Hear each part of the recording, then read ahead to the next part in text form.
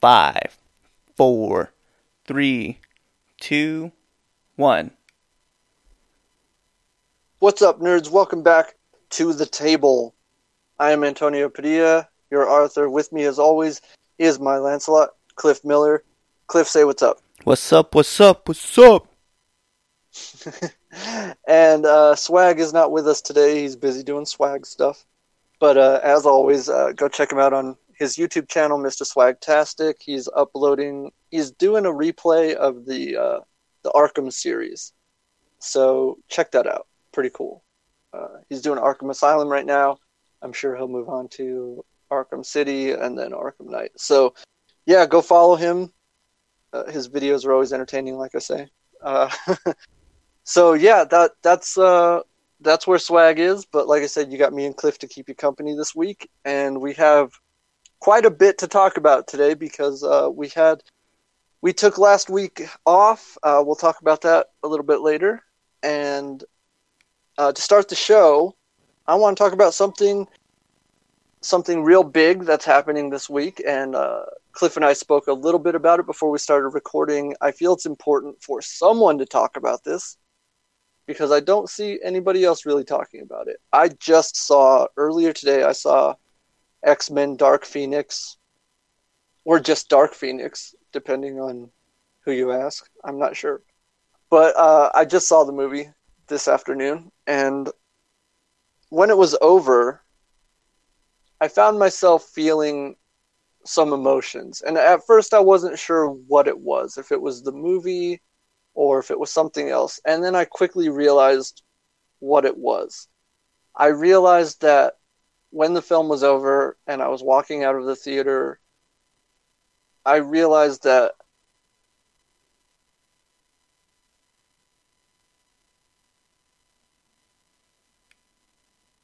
the end of the golden age of superhero movies. Now, what does that mean? Well, I'll explain what it means. Just like in comic books, going back to the beginning, there was the golden age. And then when that age was over, you sort of got a rebooted universe, and that was the silver age. Like if we're going back to DC Comics, the golden age was the original incarnations of Superman, Batman, Jay Garrick's Flash, Alan, what was his name? The original Green Lantern that had nothing to do with the Green Lantern Corps. His powers were magic-based. I can't remember his name. But after those characters had their run, they were rebooted, and that's when we got characters like Barry Allen, the Flash, Hal Jordan, the Green Lantern, and the Green Lantern Corps.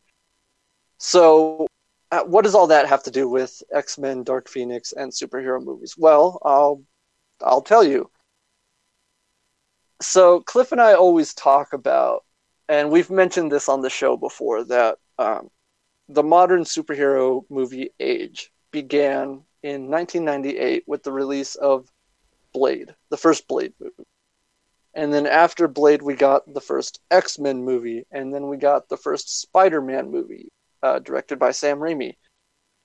And I hope you're starting to see a pattern here. Most of those franchises ended quite a while ago. The Sam Raimi Spider-Man trilogy ended in 2007. The Blade trilogy ended in 2004. And so I bring this up because the X-Men franchise is the one that's been going the longest. It started in 2000, and it finally came to an end this year in multiple ways. Obviously, 20th Century Fox was acquired by Disney, which means that they will then be folding all of these characters into the larger ongoing MCU. But this is exactly my point. It means that the original X-Men franchise has now come to an end. And this is what I mean. This is the end of an era. This was the longest running one out of all those originals. And now that it's finished, this is the end of the golden age of superhero movies. And this is a very big deal, especially for me, because I was thinking about this as I was watching the movie. Like, I remember seeing the first X-Men movie in theaters. And then I realized something. I've seen every single one of these movies in theaters. Every X-Men movie. That includes both of the Deadpool movies. So, this is a very big deal. And I don't see a whole lot of people talking about it as such. Most people are just celebrating in the streets that now the X-Men get to cross over with the Avengers.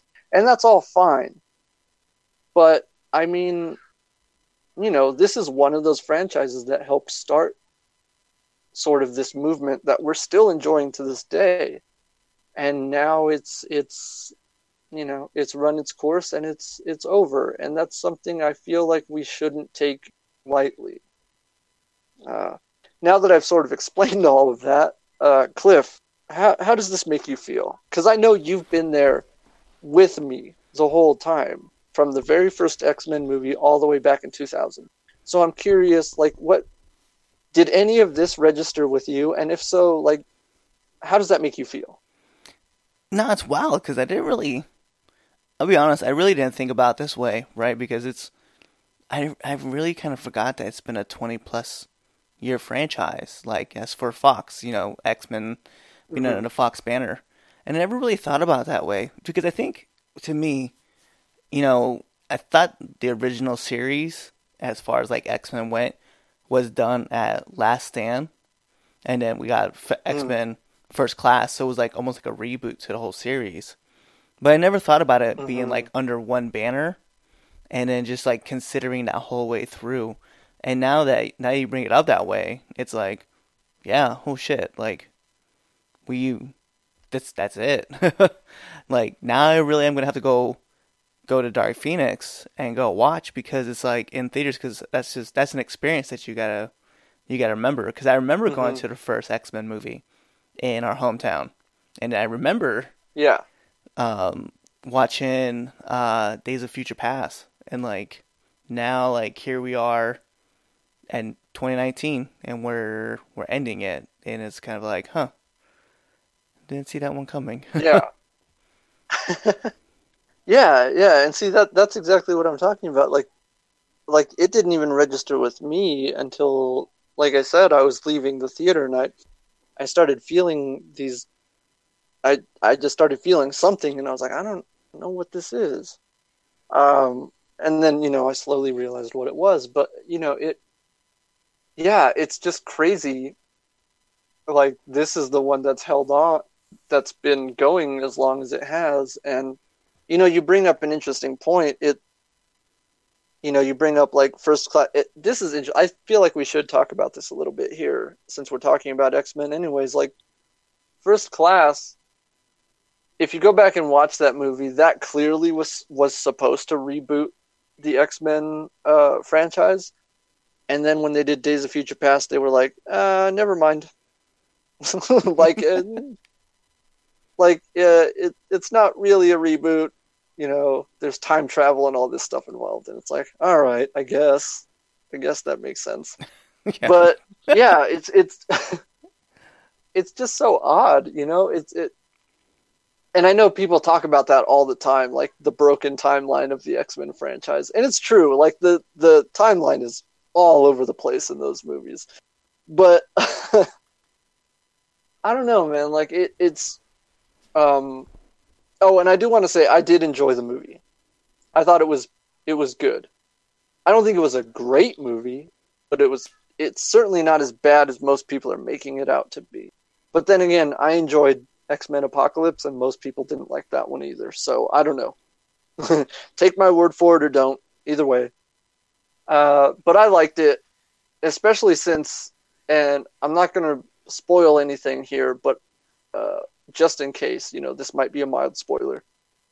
This movie did something that I've never seen any other X-Men movie do, where it really let the mutants in this movie cut loose and really show off just how powerful they are. Like there's an entire action sequence in this movie where everybody is cutting loose and just destroying things left and right. And I was like, what is happening right now? Because I've never seen these characters depicted this way in live action. It was truly incredible to see. And it was brutal too. Like probably the most brutal action sequences I've seen in any X-Men movie. So I think this movie is worth seeing just for that alone, because it really did take me by surprise. I was not expecting to see all of that. And then the other thing too, like I mentioned this before when we talked about, I think when the first trailer for the movie came out, we talked about how, or I talked about how, you know, we know this is the end of the Fox X-Men.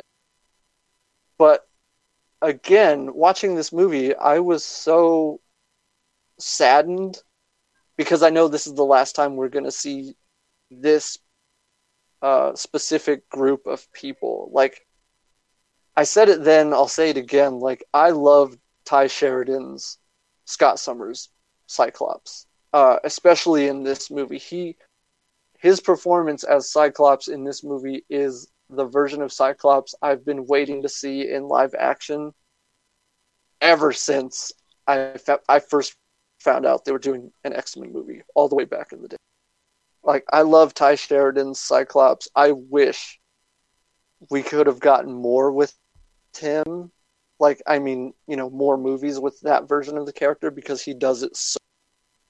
And, you know, Michael Fassbender as Magneto, again, just killing it. Like, I really am saddened to see this iteration of this franchise, because they gave us a lot of stuff in this movie that I want to see more of, and I know we're not gonna.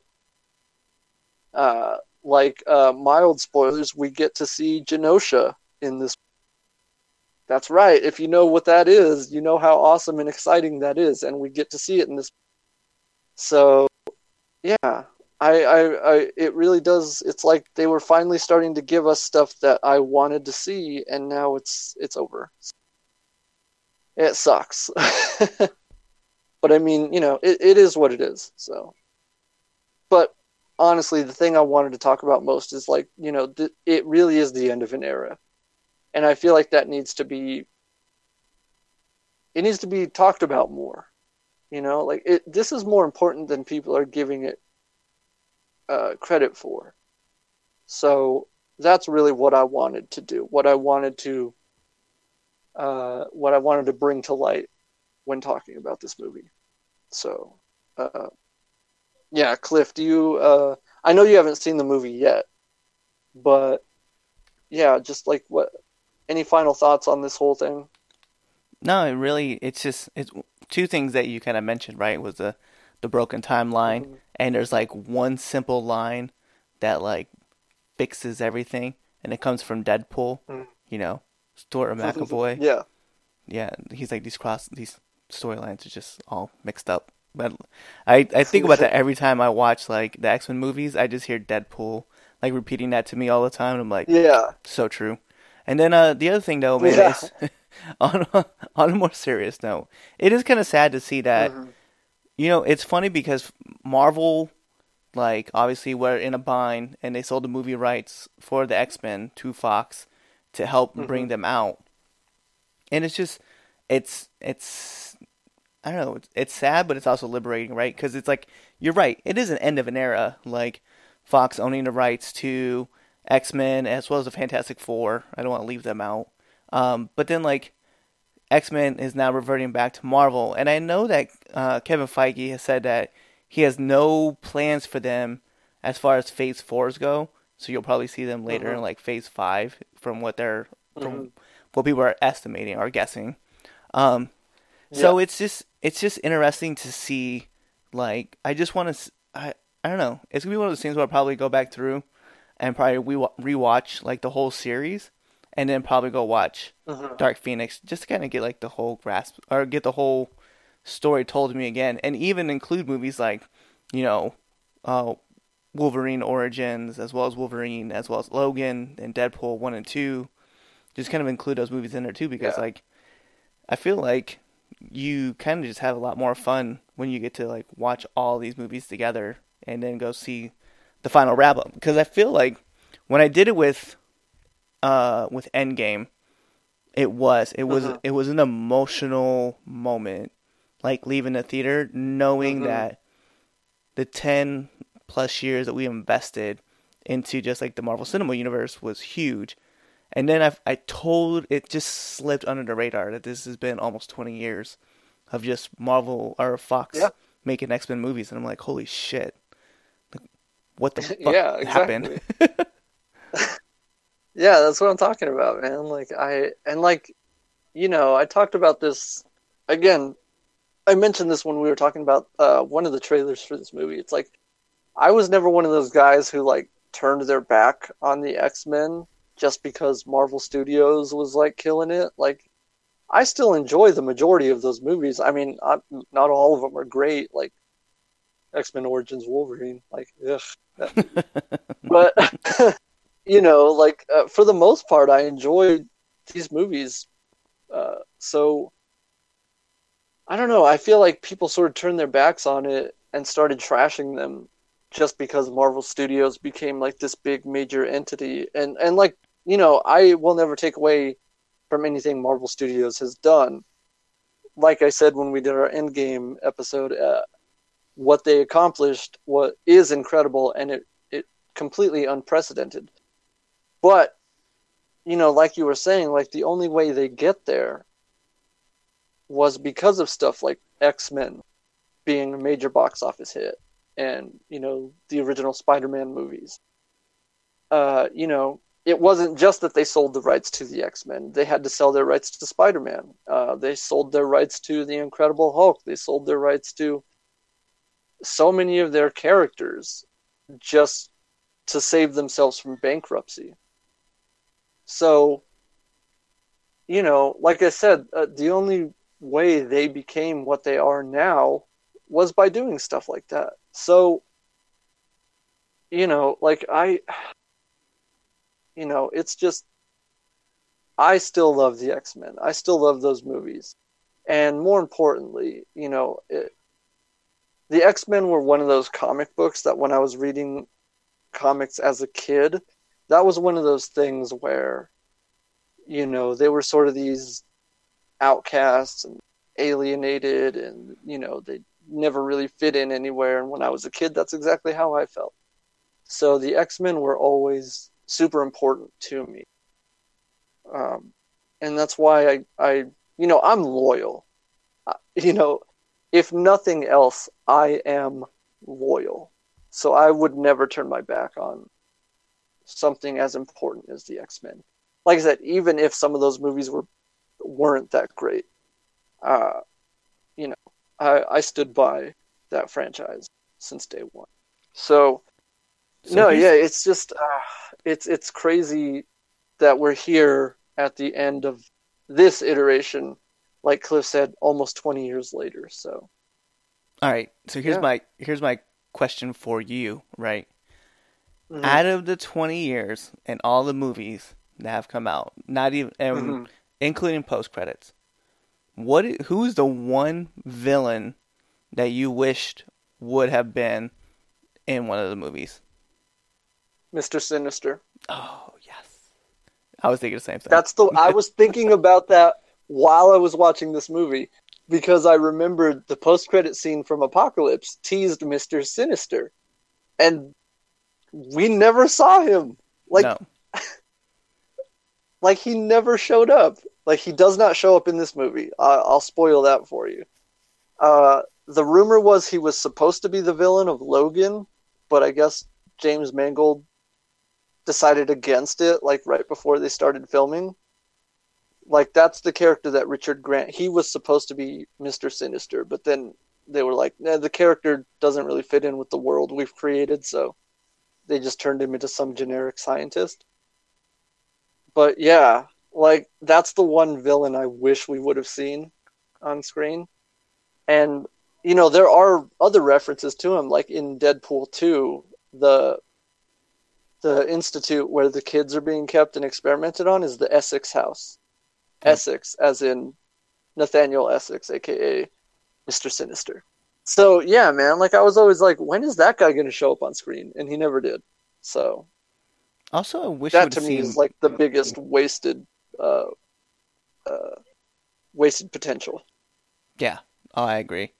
Also, like another character that and even though we didn't, no, we never got him. I wish Morph would have been in at least one movie.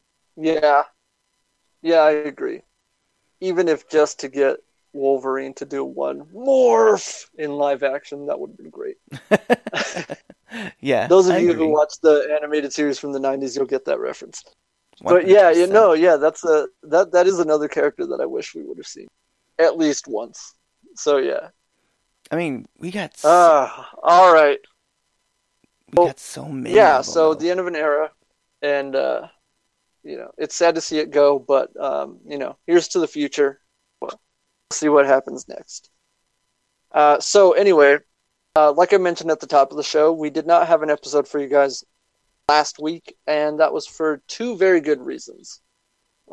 Cliff was out of town. He was attending a wedding. How'd that go, by the way, Cliff?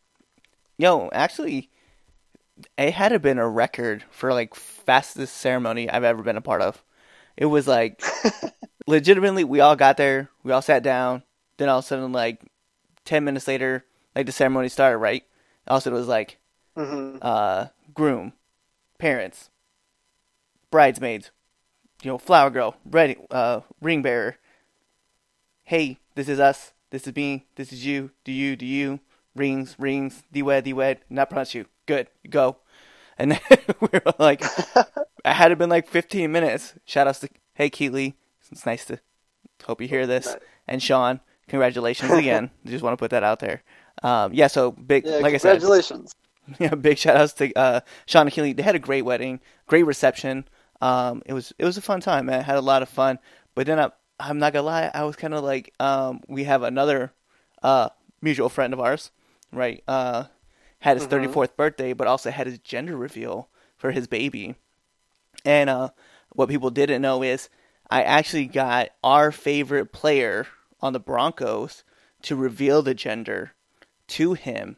And yeah, so, big shout outs to Anthony as he found out he's having a baby boy.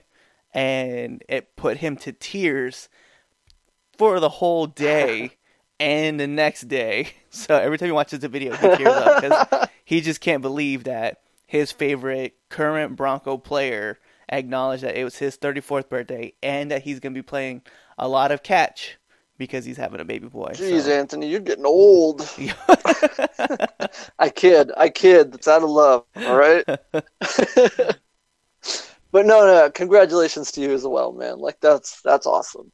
That's awesome. And Cliff, shout outs to you for setting all that up. Like that's pretty dope. That's going above and beyond. So So you want to hear that's pretty cool. I didn't even know that second part. So you want to hear the that's other pretty cool cool to part hear. about it is that meanwhile, so this is like crazy. So I got with Anthony's fiance and asked her if I could do this for him, right? For his birthday. She added on the caviar part. Then she got me in touch with her sister so I could find out Nice. what the gender was. So I sent that out to Chris. Meanwhile, here's how complicated this shit turned into like Mission fucking Impossible. Like it was crazy. So I gotta give big shout outs to Heather as well as Dominic. They're gonna know who they are once I shout them out on Facebook for this episode.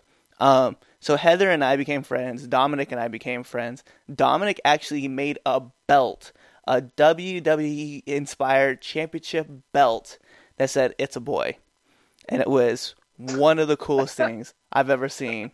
And I was like, I just got Chris Harris to shout out "It's a boy." You got him a fucking belt. That's awesome, Yo, it's man. Like so what? fly. That is so cool. That's very cool. That's awesome. And so now So Anthony walks yeah, around I with a mean, championship belt that says "It's a boy," and he's oh, got I bet. yo. I It's bet got you. it was so cool because what they did is they laser engraved the sonogram photo, so it's like it's Anthony's kid on a What? belt. Yeah, Are you serious? I'm dead serious. I was Jesus, like, man, yo, that's awesome. yeah. Stuff you can do nowadays, man. Job was That's like that's crazy. this dude. That's pretty awesome. So But tell yeah, us about your yeah. day, Big man. shout outs 'Cause to everybody who had a big weekend last weekend. But yeah, so that's what Cliff was up to last weekend.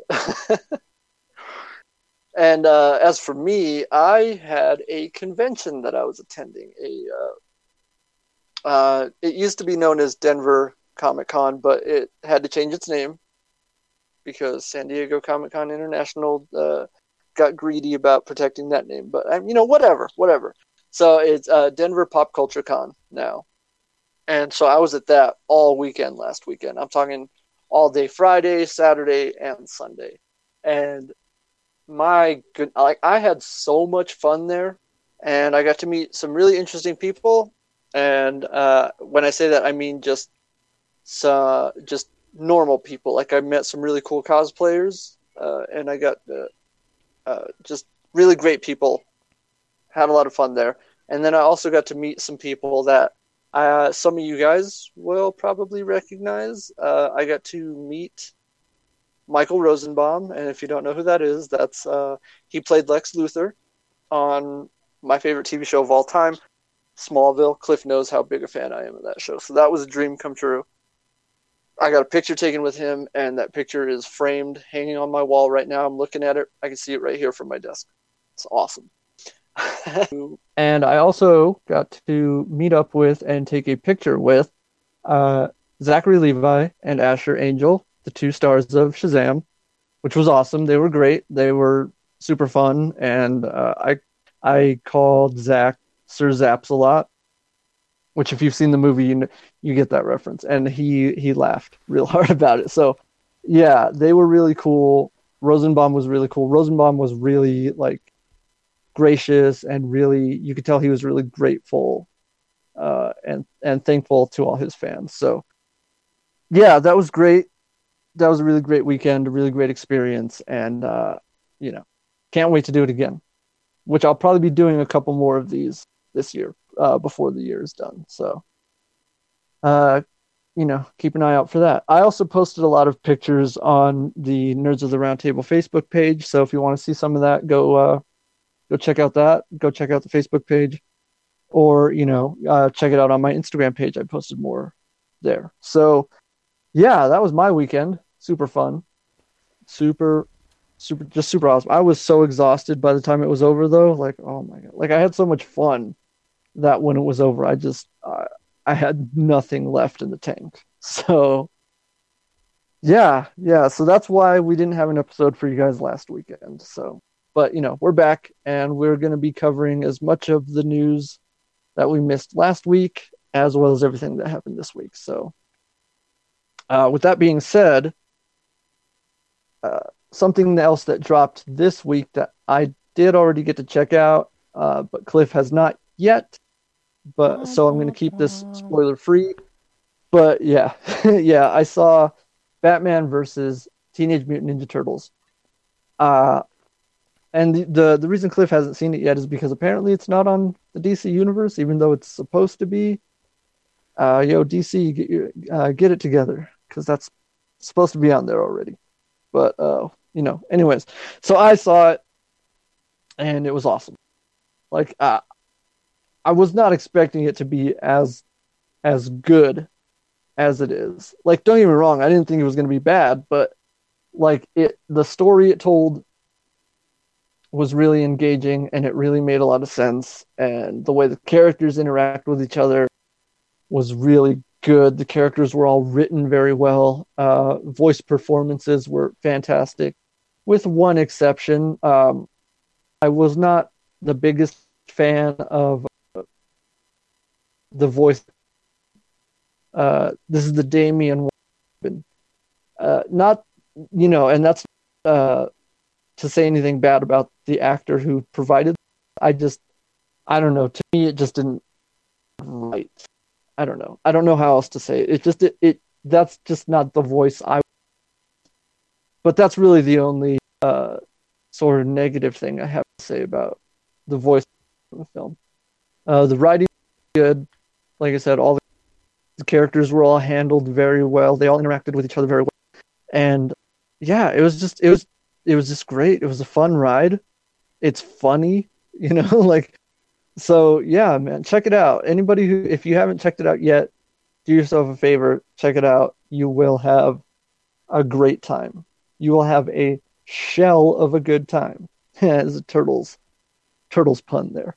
So Cowabunga. yeah, there you go. Which again, that's a pretty there's a pretty great moment in the film involving that particular.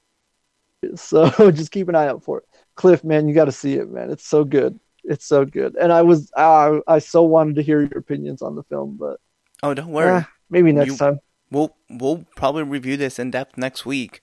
And Oh, I for know sure. another movie that I really want to check out, and I know I just kind of going off script a little bit, is Batman's Hush, because that really got my attention. Yes. Yeah, because that is the next one. Yeah, and I'm super excited for And that one as well. that's on the Because DC Universe. Hush is a seminal storyline from the comics. So, yeah, super excited. You still there, Cliff? Yeah. Did we lose the feed again? Nope. I am still here. All right. Internet here has me all weird. All right, we can cut this out anyway. All I right. got all of it. So yeah, Cliff and I are very excited about Batman Hush. That's going to be awesome. Can't wait for that. So to keep the train moving, we do have a bit of bad news to report on this week, and this is not. Oh boy, this is not something I enjoy reporting on, but we have to because there's a lot of misinformation going on surrounding this topic. And like I've said before, if Nerds of the Round Table does anything, it's that we will provide you with the most accurate and reliable news. And that's what we're here to do in regards to this topic. So last Friday, Swamp Thing premiered on the DC Universe. We're going to give our reactions to that show later, so try not to talk about it too much here. But needless to say, without spoiling anything, I thought that first episode was awesome. Cliff, what did you think of it? Just real quick. Oh, I loved it. That's all I Yeah, can say. see that. Yeah, there you go. Shocking, right? Surprising, but anyways. So imagine how much of a sucker punch to the gut it was to find out almost immediately that the show has been canceled before the first season has even finished airing. And ever since the news of the cancellation came out, there's been a lot of inaccurate news and rumors being spread as to what happened and what this means for the future of the DC universe. And today we finally got some concrete information as to just why the show has been canceled. So Cliff and I spoke about this a little bit before we started recording, and what Cliff, tell people what you heard in regards to the cancellation. Yeah, so a couple days ago, it had been reported that Swamp Thing had been canceled due to creative differences. One person wants to stay in a horror genre, someone wants to kind of move into a different kind of genre. Eventually, what happened was creative differences had happened, and they had split due to it. Yes, that is what I had initially heard as well. And like I was saying to Cliff before we started recording, when I heard that, I thought, why would you, people at Warner Brothers and DC, why would you clash with James Wan over the direction of this show? This is the guy who just delivered you $1 billion hit with Aquaman. Why would you, why would you want to challenge his creative control over a show like this? Doesn't make any sense. So today we got some information that completely contradicts that and honestly makes a lot more sense. So this is the information that came out today. So what apparently happened was where the show was being filmed. I don't really remember where. Cliff, if you want to look that up for me real quick, that would really help. But anyway, so where they were shooting, they were supposed to get a large tax break, which would help with the budget on the show and keep everything, relatively inexpensive. But due to a clerical mistake, that they did not receive the tax break. And so they ended up spending twice as much money on the show than they thought they were going to or what they were supposed to. And that's what led to the cancellation of the show. The cost was just too great, and they just cannot continue to fund the show. Which makes more sense, even if it's a really stupid mistake on someone's part. Like, I guarantee you someone lost their job over that. Like, because if you make a mistake that big, which causes, however many hundreds of thousands of people to be out of a job, I guarantee you are out of a job as well. So, this, it sucks. There's no easy way to say that. I mean, this is terrible because, like Cliff and I said, we saw the first episode when it came out, and I know we've both seen the second episode as of today. Second episode went live today. So, and I love it. I love the show so much. And so it sucks to hear that because of one really bad mistake, we won't be getting any more. Or at least that seems to be the case. We don't know. That might change. Who knows? But anyway, so with a lot of the misinformation as to why the show was canceled, there was also, a bunch of people started speculating and spreading false rumors and misinformation about what this meant for the DC Universe as a streaming platform. People immediately went into, oh no, the DC Universe is in trouble. It's going to get shut down. If you use the DC Universe app like Cliff and I do, there's a community board section on there as well that you can check. Like, you can use it to interact with other fans and viewers and whatnot. But so there was a statement posted on there as well to help clear things up. It reads, the full 10-episode season of Swamp Thing will continue to air on DC Universe with new episodes released weekly. There are no current plans for a season 2. We appreciate there are questions as to why, but unfortunately we are not in a position to answer at this time. And now, the good news. DC Universe continues to develop new shows, new seasons, new stories, more availability, and more platforms. We've got a lot of exciting plans for our other shows in the works and look forward to sharing more in the coming months. That's all the information I have to share at this time. Now that you have the goods, we will be going back through the threads and removing the false rumors and speculation that this choice means DC Universe or any of our other original series were affected. So, there you have it, a statement from DC and the DC Universe. The platform is not in trouble. They're not in any danger of being shut down. All the other shows are still in production. They're still moving forward with all the other series. And even before all this, when people started speculating that, oh no, people aren't, the DC Universe might get shut down, Warner Brothers themselves even came out and said, that's not true. Like, we're very happy with the numbers we're doing, the amount of users we're getting. DC Universe isn't going anywhere. So to everybody out there that's spreading these false rumors and reporting on misinformation, stop it. Knock it off. Like, what do you think you're accomplishing by doing that? Nothing. You're damaging your own reputations. That's all you're doing. So, yeah, it sucks that the show got canceled over a boneheaded mistake like that. But, there it is. There's the news. That's as accurate and as reliable as it's going to get. So anybody out there listening, spread the word. Let's try and squash this sort of, I don't even want to call it a smear campaign, but I don't know what else to call it. But let's try and stop this. All right. Because it's getting ridiculous, the amount of lies and misinformation that's out there.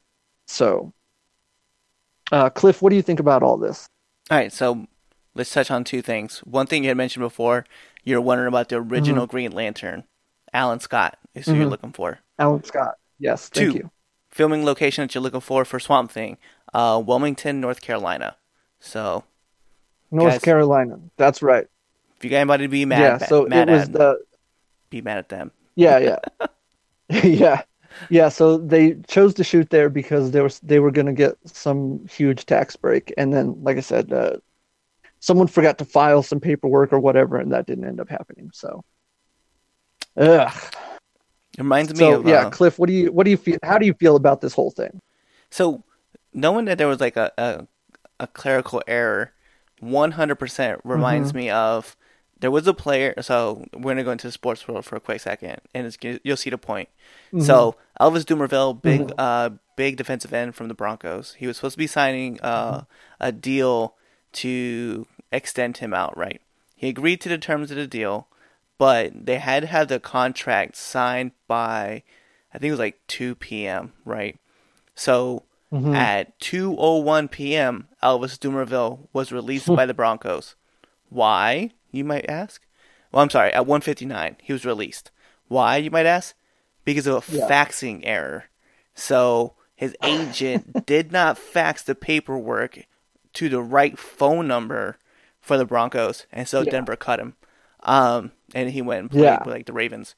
So similar concept here. So because you're not double and checking your work to make sure that that's a pretty big deal, because think about it, like all the jobs that are being lost in North Carolina just because there's an error. It's like a huge deal, because you're talking about 200-300 people that are feeding their families, and you fuck up the paperwork, and now you cost all these people their jobs. Like, not only should you be fired, you should be black flagged from the fucking industry. Yeah, you should never be allowed to work in the industry ever again over something like that. Like, seriously, if you cause that many people to lose their jobs, like, you should. Millions of dollars are lost per episode because you fucked up. Yeah. Like, seriously, whoever you are, just go away, crawl into a hole, and never come out ever again. Like, I will never forgive you for this. No. Yeah, man, it sucks. It's terrible, man, because, like, you know, like, I mean, we're going to talk about it later, but I mean, the show it's so good, and like, I want more, and it sucks that we're not going to get more, at least for the time being. So yeah. Well, maybe they'll find like a new location, and it'll be like, hey guys, we'll give you those tax breaks, we'll guarantee that you have them right, and then you guys can continue filming. Because, you know, I mean, the show is... I mean, that would be great. Yeah, that's what I would like to see. I mean, I get it. It's North Carolina. They really do a lot, like, as far as like giving great breaks for the film industry, because a lot of stuff gets filmed there. I know, like, Georgia and Alabama, Louisiana, they're all like hot water with the whole political side. I don't even want to get into it, but movie studios are looking to uproot from there and go to other areas. So I'm sure, like, somebody somewhere, like some state, is gonna be like, hey, why don't you come film over here? Like, honestly, like, you're in North Carolina, but the show is supposed to be based out of Louisiana. Shit, you could film that in Nebraska. Dude, I bet, like, they have a lake there and you can just turn it to a swamp-looking thing and just roll. Straight up, man. Yeah. I mean, seriously, like, Cliff and I are from Nebraska. Like, we know, like, you need help scouting locations, we'll help you out. Like, we know all the places there. So, shit, we could go to Colorado. But seriously, man, yeah. I mean, like, you want to, I mean, you got, I don't want to spoil anything. Like, we're going to get into the show later, but like, but yeah, so, yeah, man, like, I really hope they find a way to keep the show going, because everything I've seen from it so far is great, and I would hate for the show to end because, like we said before, somebody made some really stupid mistakes. Like, that if that's the end of the show, like, I don't know, man. Like, it sucks. Yeah, like, I'm already frustrated about the whole thing. It's stupid. Like, my goodness. All right, so, you know, that's just the cold hard facts about that whole thing. And like I was saying to Cliff, like I wanted to bring that up because I want to clear everything up because, as I said, people are out there spreading false information, and that's not good. So if anything, the mission statement here at Nerds of the Round Table is to report the most accurate and reliable news. So that's what we've done. The situation is terrible. I really hope they can save the show. But until we hear otherwise, it looks like the show's over, and that sucks. But let's keep this moving because we've got some really good stuff that came out this week as well. One of the biggest things that happened this week that made me really happy and got me really excited is they announced that the Joker movie is officially rated R. And that I could breathe a sigh of relief because that means there's no kid gloves on the Joker in this movie. They can really dive into his psyche and explore just why he's so messed up, and they don't have to shy away from the brutality of the character. Again, I'm not sure if that's why it's rated R, although every Todd Phillips movie has been rated R. So, I mean, it's just good to know that they let him make a film the way he intended to without having to water it down. So that was really cool to hear. That was really great to find out. And like I said, it just really put me at ease in regards to that film. Cliff, what do you think about Joker being R-rated? Oh, I'm hyped. I feel like, well, actually, you know what? I'm hyped, but I'm going to have to scale it back, right? Because I was about to say some things that's going to get me caught up. And that's every rated R movie that's been comic book related has been fire. Mm-hmm. And I don't want it to stop at the Joker. I'd be like, well, that sucked. Great job, Cliff. So no, I'm happy because you get that deep psyche dive, like you were saying. You're gonna get this more intense version once like the full Joker comes out. So the more I'm starting to see it, the more I'm starting to warm up to it. I know I've said it before where I was like, nah, I'm not gonna watch it. But the more that things start to leak out about it and the things that are said about it, I'm like, you know what? Maybe I will go check it out with an open mind. And yeah, I don't want to go in there and be like, this movie's gonna suck, because then it will. So I'm gonna go in open-minded and go check it out and give it a real shot, because I really feel like, even though I'm not a huge fan of Phoenix, I am a huge fan of Todd Phillips, because I do love a lot of movies he does. So I have to give him that. So I have to go in there with an open mind and know that this is gonna be some fire. Oh yeah, I agree. I'm a huge fan of Todd Phillips, and honestly, that's what got me really excited about this movie as well. Like, because the last couple of movies he's done have been really, really solid. So, yeah, man, like I said, I feel like getting the R rating on this film, it shows that he didn't have to compromise his vision, and that's always a good thing. That is always a good thing when an artist is allowed to create the art that he wants to, or she, so yeah, I feel like this is this is good news. This is good news. Like I said, it got me really excited when I found out, so that's pretty cool. So we're talking about the Joker, and so another piece of news that came out this week, that there has been a lot of misinformation about out there. I still hear people saying the wrong things about this. And again, I want to put accurate news out there. So we were hoping to see something from the Joker and Birds of Prey and or Wonder Woman 1984 at San Diego Comic-Con this year. But Warner Brothers and DC announced this week that they would be sitting out Hall H at San Diego Comic-Con. Now, before you take that the wrong way, like almost everybody else has on the internet. That doesn't mean they won't be at San Diego Comic-Con. They will be. They're, Warner Bros. And DC are indeed going to Comic-Con this year. They are sitting out Hall H. Now, if you don't know what Hall H is, that's the big event hall at the convention center where all the big studios and networks and what have you. That's the hall where they hold their panels and they do like the trailer reveals or the cast and crew panels, like the interviews and stuff.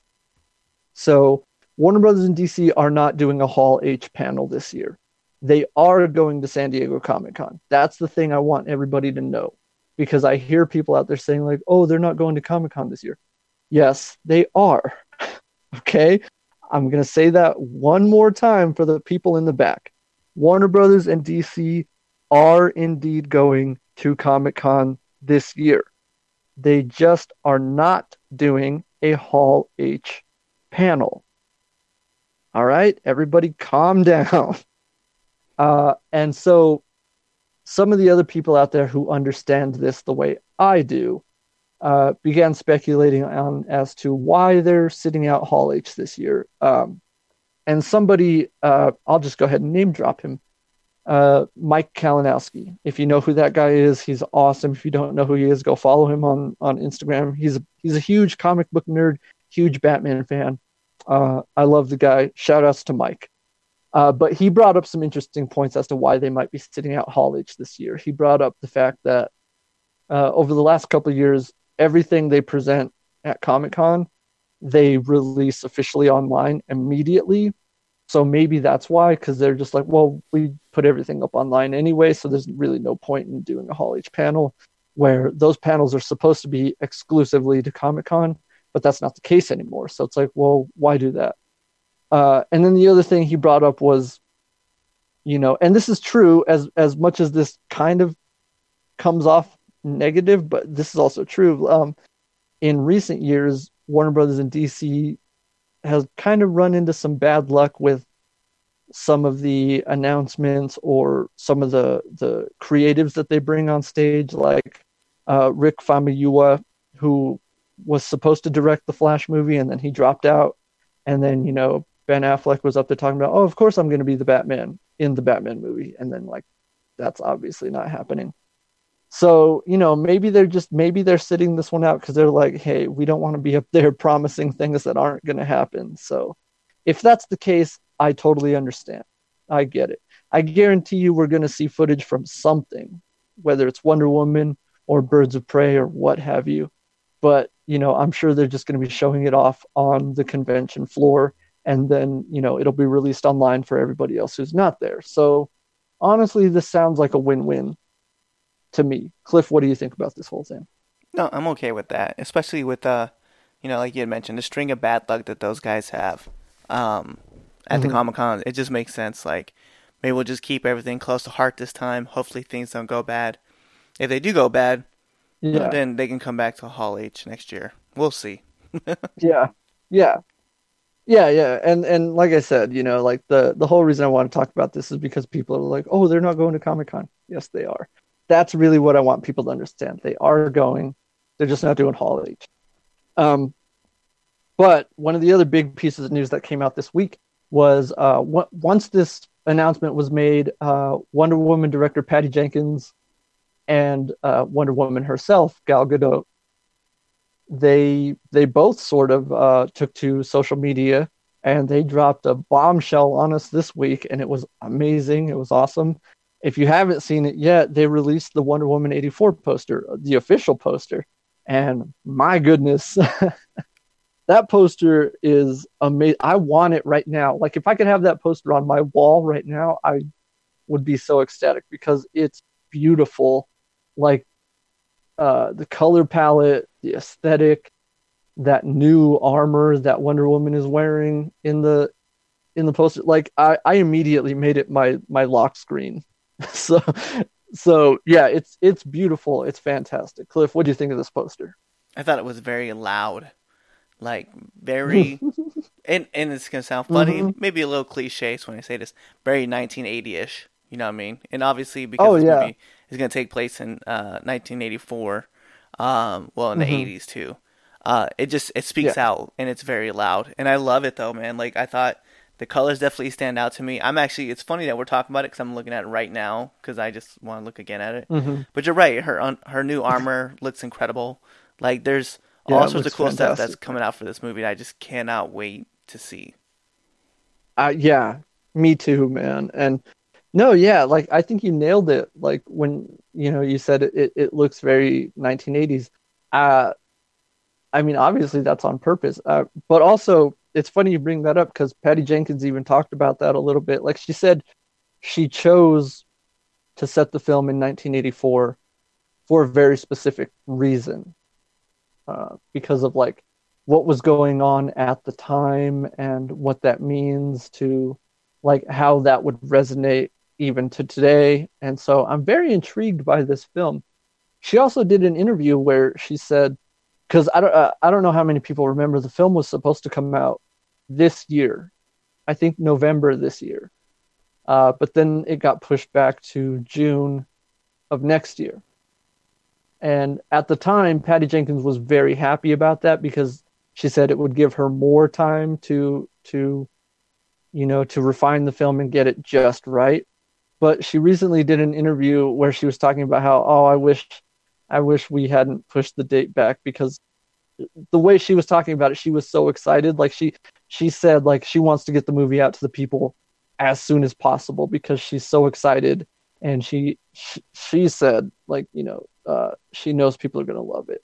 So it's great to see that level of excitement and enthusiasm from the film's director, and that kind of excitement got me super excited. It's like, oh man, she must have something up her sleeve if she's this excited. So yeah, man, like I can't wait to see this movie. Can't wait. Final thoughts on this, Cliff? I need this movie out now. That's what I really need. Same. I need it. Need it Patty, right you were now. right. I need this movie now. Like I know it should have been out, this year at least. I need it like tomorrow. So we need to get that director's cut like pushed now. Yeah. Like if hey, if anybody over at Warner Brothers wants to leak that movie, like, I'm not gonna say no. But but yeah, man, I'm so hyped for this movie. I love that first Wonder Woman movie. Like I still rewatch it, you know, every couple of weeks. Like it still hits me every time. Like I love that movie so much. So yeah, please give me more. Please give me more. But so yeah, so all this sort of came about because of the Comic Con announcement this week. So in keeping with that, Cliff, I know there was some other Comic Con news that came out that you uh, brought up to me. So why don't you go ahead and share with the people out there what you have for us? Yeah. So we know that Disney and Marvel will be at San Diego Comic Con. One of the biggest things I did want to talk about, though, and we kind of missed it Mm-hmm. too, which is kind of my fault, but this kind of coincides with it. So Disney did release their plans for movies going forward. Now, card subject to change. Those of you who are wrestling fans will get that. Um, Mm-hmm. but we do know, of course, Aladdin, Dark Phoenix, and Toy Story 4 were coming out. The Lion King. So we all know the movies that are coming out this year, including Star Wars: Rise of the Skywalker. As we get to 2020, though, it starts to get a little interesting, right? So we have Mm-hmm. another Pixar movie, we have another Marvel movie. The New Mutants will be coming out, which, of course, that's all part of the Fox merger, where we're going to start seeing their movies also get released at the same time. Um, Mm-hmm. Jungle Cruise, which will dig deep into that actually a little bit. Yeah, we'll get a little bit into that a little bit later. Also, we do have another Marvel movie coming out November 6th of 2020. So that's going to be interesting. A lot of speculations are coming out about a Black Panther movie. There's also a third Mm-hmm. Spider-Man movie that people have been talking about. So it'll be very curious to see what movies are going to get released. And we'll probably find that out, at San Diego Comic-Con. Again, what movies are going to be coming. Mm-hmm. One that I found interesting, and we kind of joked about this right before we came on the air, is Mm-hmm. starting in July 9th of 2021, we are getting a new Indiana Jones movie. So we were joking about this because obviously Antonio and I, we have very strong feelings on the Crystal Skull, and Yeah. not as the positive ones. Some Well, legends it just need to be left alone. yeah, no, yeah, because Cliff, like he was saying, we kind of talked about this a little bit before we started recording. It's, I love Indiana Jones, I really do, but like you said, Kingdom of the Crystal Skull just really soured me on the whole thing. Like I don't think we need any more Indiana Jones. Like I hate to be a naysayer, but it's like it feels like ever since Disney started acquiring all these other properties, that like as soon as they got a hold of Lucasfilm, they were like, people love Star Wars. Let's make 1 billion more Star Wars movies. Make And then, all the of course, Star we saw Wars. how that turned out. Yeah, we saw how that turned out. And they were like, let's do more Indiana Jones. And we're like, let's not. Like, we don't, we're good. We're good on Indiana Jones. Like, don't get me wrong. If they're going to do it, they're going to do it. Like, that's all fine. And, like, don't get me wrong. I'm hoping it's awesome. I really am. But it's kind of hard to be excited about it right now. So, Oh yeah, don't worry. yeah. So here's like an interesting thing, right? Hmm. So May, I want to touch back in 2020, right? So we have May 1st, we'll have another Marvel movie coming out, and then November 6th of 2020. Here's where another thing gets kind of interesting. We're getting another Marvel movie February 12th, 2021. We're getting another one May 7th, 2021. And then we're getting another one November 5th of 2021. So what movies will be coming out will probably be later released with San Diego Comic-Con, because usually that's where the big Hmm. announcements get made, or even at D23, we'll see those Hmm. announcements. But I found those to be interesting because Yeah. as the dates start to kind of reveal themselves, we're going to see a lot more of these movies coming out. And then I think the one that a lot of people were I think a lot of people were actually more upset with this than they were excited, right? December 16th, 2022, we have a Star Wars movie coming out. And then we'll have another Star Wars movie coming out 12/20/24 and at 12/18/26. So we have another trilogy that's going to be making its appearance. Yeah. Where it is and where it goes, we'll find out after Rise of the Skywalkers. But it's crazy to think that Right. we're going to come out with another Right. trilogy for it. Yeah. And I've actually heard a bit about that. It's like that's apparently what Disney's plan moving forward with Star Wars is. Like they're not like, remember, their plan originally was one new Star Wars movie every year, but obviously that's not happening anymore because of certain reactions to certain, you know, it's the internet, you know what happened. But so they've kind of decided to cool down, and they said, okay, maybe not one every year, one every 2 years, which I think is better. I think, That's fair. and so the next trilogy they have is, and I don't know how well this is going to go over with people after seeing how well or how not well they responded to this other thing, but it's from the showrunners of Game of Thrones. Like they're doing a new trilogy. And then of course Ryan Johnson is also doing his trilogy as well. So,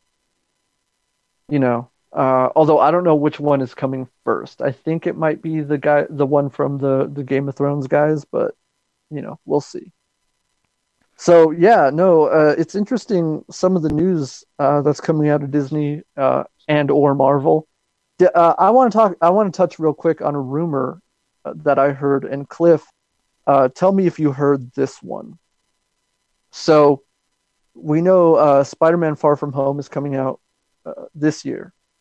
So the rumor I heard originally is that Marvel was looking to introduce Deadpool in the third Spider-Man movie to kind of bring him into the MCU. Yeah. And then almost immediately that was dismissed. And then this other rumor came out. They said, no, they don't want to put Deadpool in Spider-Man 3. they want to bring in Tom Hardy's Venom in Spider-Man 3, or rather, the third Spider-Man movie. So, Cliff, what do you make of all this?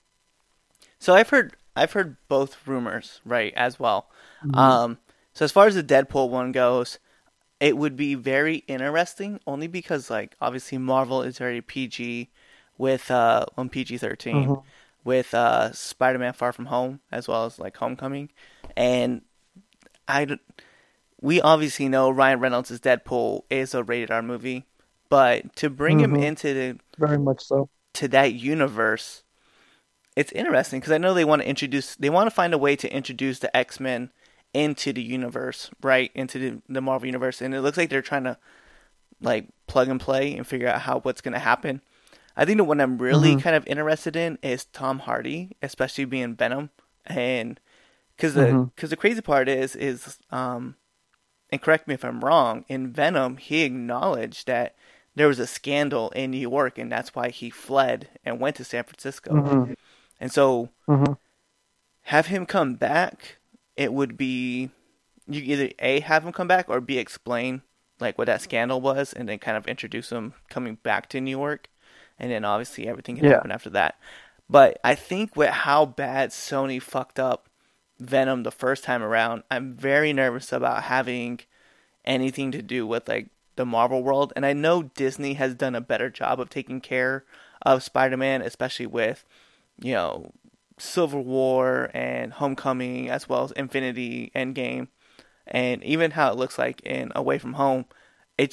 It still scares me to have him in that movie and it's like I don't want it to happen, especially because Venom teased Carnage, spoiler alert for those who didn't Mm-hmm. know, um, with Carnage being in there. And now Well, you're talking about a more let me get your opinion on something, Cliff. Uh what did you think of Venom, the movie? What did you like it? Did you not like it? Like what were your thoughts on it? Because we never discussed that movie. So yeah. like what did you So think of that movie? I'm very mixed about it. I like the idea. Obviously, I'm a huge fan of all the other symbiotes. I'm just that's the way I am.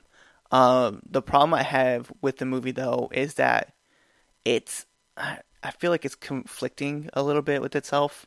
Like obviously, like Tom Hardy is conflicting with himself as Eddie Brock in Venom.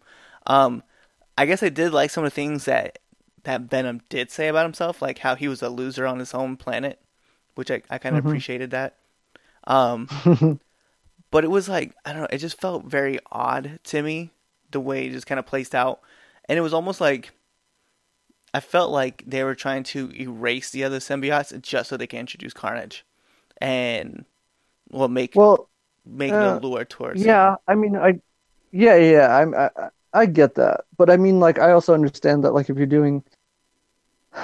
doing Venom, like, obviously, the goal that you want to get to Venom versus Carnage. Like, Right. I mean, that's obviously where you're gonna go. So I mean, I get that. I get that that's what you want to do. Um, I liked the movie. You know, again, I'm in the minority here, but I thought it was pretty good. I mean, it wasn't great. It definitely has its flaws, but I think the movie is watchable just for Tom Hardy. Although I can say that about anything Tom Hardy is in, because I really appreciated just how out there his performance was. Like, he did so many just strange things with his performance, but I think it works for the most part. Uh, so yeah, I was very entertained by the film. I do acknowledge that it has its flaws. I do. I'm not saying it's perfect, but on the whole, I did enjoy it.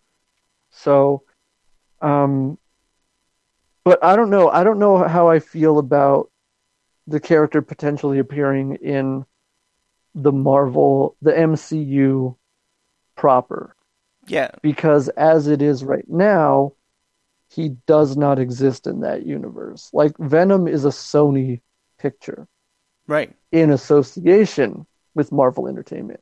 This is not a Marvel Studios film. And I know Just like like Into the Spider-Verse is not a Marvel Studios film. Well, like I know like So, certain parts of the movie, right?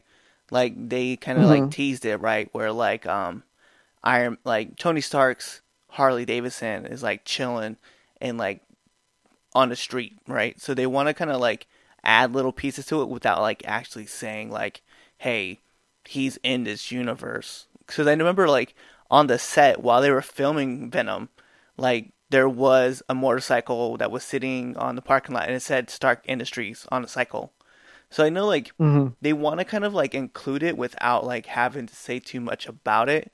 I think Yeah, it's just yeah. his Like character, like his performance wise, just it doesn't to me, I guess, and it would I would have to see it to like fully like get it. mhm. It doesn't fit because I mean it's like Venom is like a super dark dude, and that movie was super dark, and like on the contrary, where like Spider Man is kind of like I don't want to say it's upbeat. It's just it's an emotional roller coaster. It's just that it's a Well, different. It's like a different. It just feels like a different tone. You know what I mean?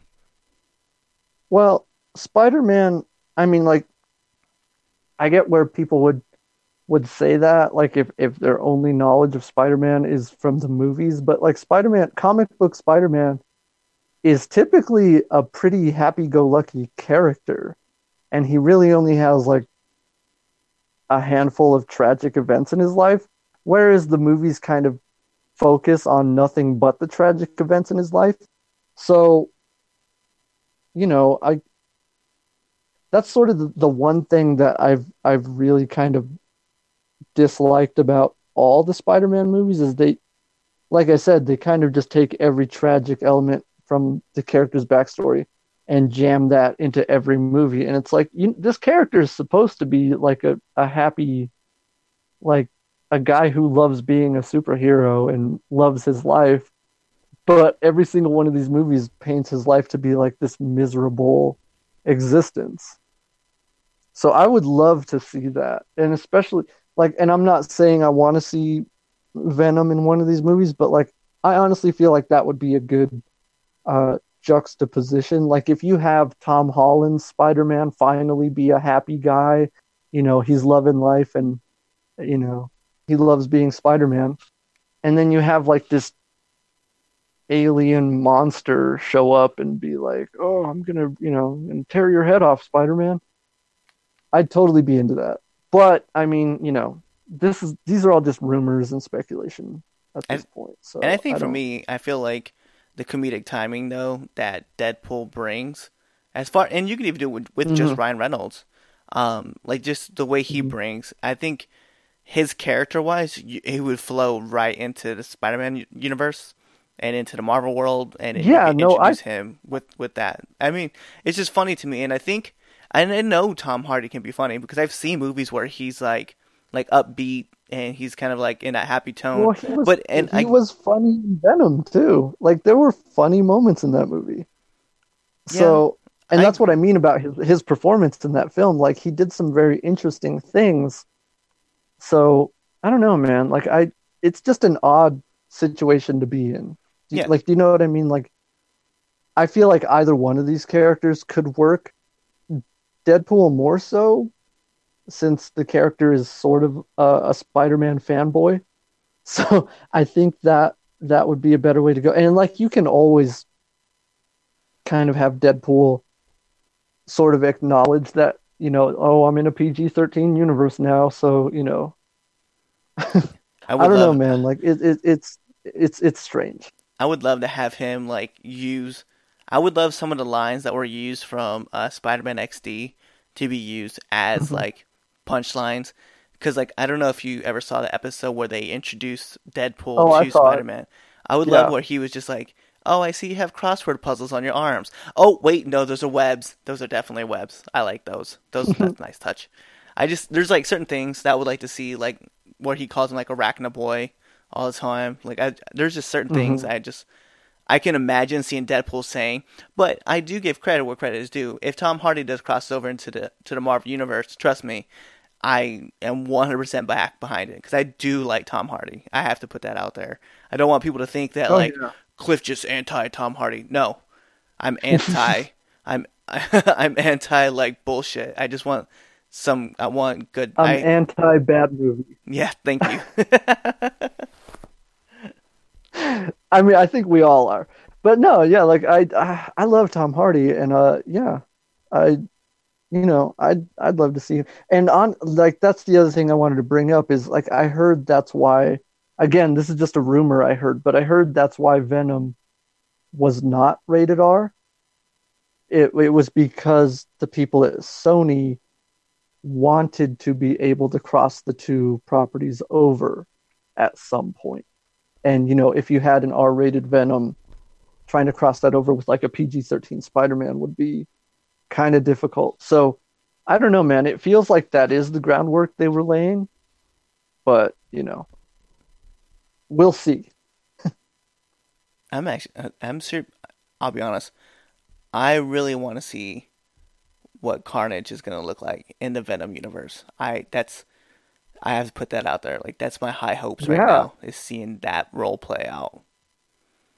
Yeah, me too. Because I saw that the mid-credit scene there, and I was like, dude, number one, you got Woody Harrelson, and I mean, if anybody out there has seen Natural Born Killers, like he's capable of playing like a really unhinged character, which is what Cletus Kasady is supposed to be. It's Kasady, not Cassidy. And that's who that character is supposed to be. So when I saw him, I was like, oh man, they really swung for the fences on that casting. So right. Yeah, man, like I really want to see that. I really do. Yes, speaking of Carnage, this was probably something I should have said. There is a new comic series that's coming out. I think it's called Maximum Carnage or something. It's with Carnage, but essentially the storyline is that Carnage is gonna rip through every single person who's ever had a symbiote, like who's ever been touched by the symbiotes. So I'm very interested. It doesn't come out till August, so I'm very interested in catching this first issue. So I'll be nerding out with that series. Just want to throw that out there. Yeah, no, I'm glad that you did because I wanted to bring that up as well. I'm going to talk a little bit later about some comic books that I'm reading. Yeah, Cliff, thanks for bringing that up because I want to start highlighting certain comic books on the show because we touched on it when we did our episode with Brad, the DC Universe Geek.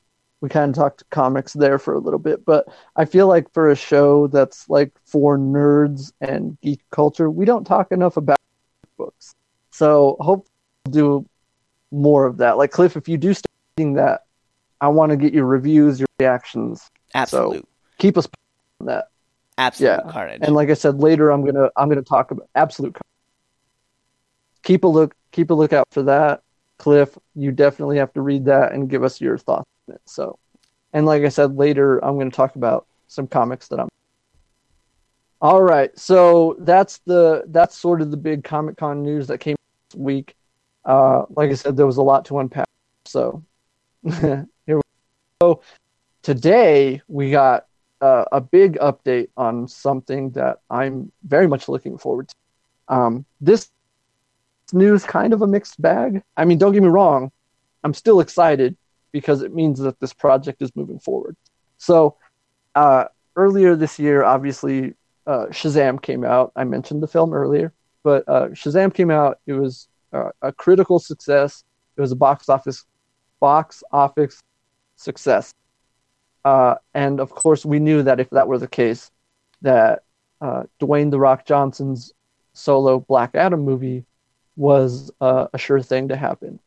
And from the news we got today, literally just a few hours ago, it looks like that's the case. The Black Adam film, has its director, and this is something Cliff and I had to look up. We had to look up how to pronounce this guy's name properly. And I think we settled on, what was it, Cliff? Jaume. Jaume? Yeah, Jaume Collet Serra. Sorry if I butchered the double R there, which is a no-no for me because I come from a Hispanic family. But yeah, so this is apparently the director for the Black Adam film. I mentioned that it was kind of a mixed bag because Cliff and I immediately looked at his filmography, and it's kind of not great. But Cliff brought up something, and I thought, oh, that must be the connective tissue there. He is the director on Jungle Cruise, which is a film that Dwayne "The Rock" Johnson is starring in. And so I have to imagine that whatever working relationship he and Dwayne forged on that film is what got him in the room for the job. Like, you know what I mean? Like there's no way that's a coincidence. But if any of you are wondering like what he's directed prior to this, and Cliff brought this up, and it immediately got me talking as well. It's a lot of stuff starring Liam Neeson. The Commuter, The Shallows, Run All Night, Nonstop, Unknown. And then prior to that, he directed stuff like Orphan, which is a really messed up horror movie. If you've never seen it, I watched it. I think it was on like HBO or Showtime or something. I saw it on TV, and it messed me up. And he did the remake of House of Wax back in 2005. So yeah, like I said, it's kind of hit or miss with this guy, but it looks like there's a lot of horror on there. Like I said, there's The Shallows, Orphan, and House of Wax, and then like Cliff mentioned to me, a lot of Liam Neeson. But then I said to Cliff, I was like, does that mean Liam Neeson's going to be in the Black Adam movie?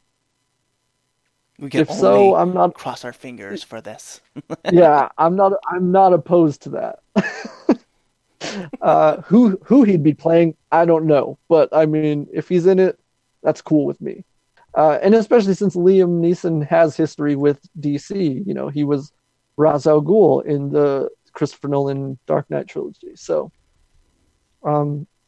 yeah, you know, like I said, not a whole lot to report on, just other than like this news broke literally just a couple hours ago. So, depending on who you talk to, he either is the director or he's in negotiations to direct it. So, you know, there it is. Cliff, what do you think about this? No, I'm hyped. You know, like you said, it sounds like he's got a good relationship with The Rock, Dwayne Johnson. So I have to give him big shouts for that. People are going to make fun of me on here for saying it that way. Trust me, guys. we in the wrestling business, that's how we refer to him. Because no one knows him by Dwayne. So anyway, he has a great relationship with The Rock. So obviously that was what got him in the door. And probably people went back and checked like who he's worked with. They saw that he obviously worked with Liam Neeson. And, you know, so and let's be real, man, Liam only does badass films. So they're like, you know what, he's a badass, The Rock's a badass, we'll just put him in this badass film right now. And so I have to give big props and hope him the best, wish him the best, because I'll be watching that movie very intently. Oh, yeah, same. Like, that's really all I really have to say about this. Is like, if anything you take away from that, it means that, yeah, the Black Adam movie is indeed coming. So this is good news, I think, no matter how you cut it. So, yeah, man, I'm excited. Can't wait to see it. Like, and if you've seen Shazam, like I'm not gonna mild spoilers. They do. How do I say this without spoiling it?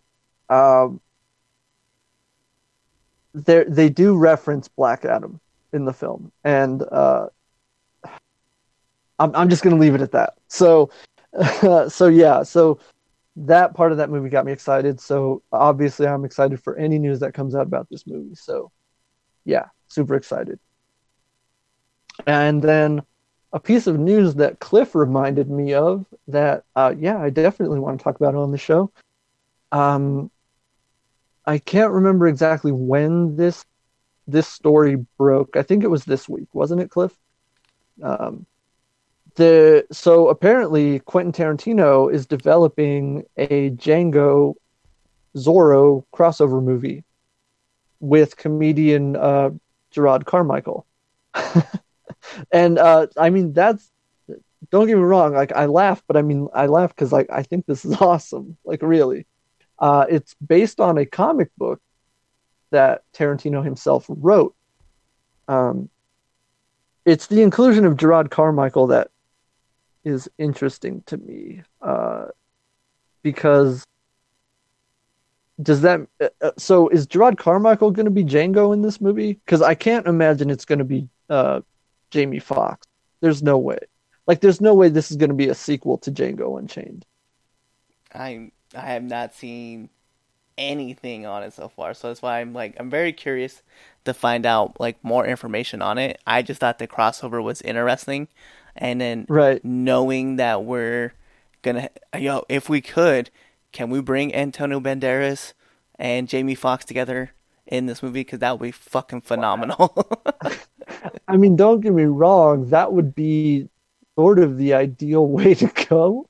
I mean, you would maximize your ticket sales, because if it's like, hey, this is the Zorro that you recognize and this is the Django that you recognize. But I don't know, man. Like I said, I was reading the story and it's like it said he was developing this for Gerard Carmichael, and that's what makes me ask the question: is he going to be Django in this movie? So I don't know, man. Like I said, there's not a whole lot of information about it, other than this is something Tarantino is developing. So, I mean, either way, I'm excited because Zorro is a character that, you know, obviously being a Mexican American kid growing up, that's a character I loved since I was a child. I mean, when I was growing up, it was Zorro and Batman for me. Like, those were the two guys I looked up to most. So yeah, man, like you put Zorro in anything, I'll be there. Like that's just the way it is. So yeah, I'm glad Cliff brought this up. Like, he reminded me, because when he said it, I was like, oh yeah, I did hear that story. Let's talk about it. So yeah, here we are. Here we are. It's pretty cool, I think. I hope it happens. I really do. Cliff, well, what are your thoughts? What are your hopes? Like, what do you think of this whole thing? I mean, if anything, I would like this to be like, I would like it to be a sequel, but I would like it to be where he runs like south and like further south, obviously into Texas, and then he meets up with the legendary swordsman, and they just go on this crazy adventure.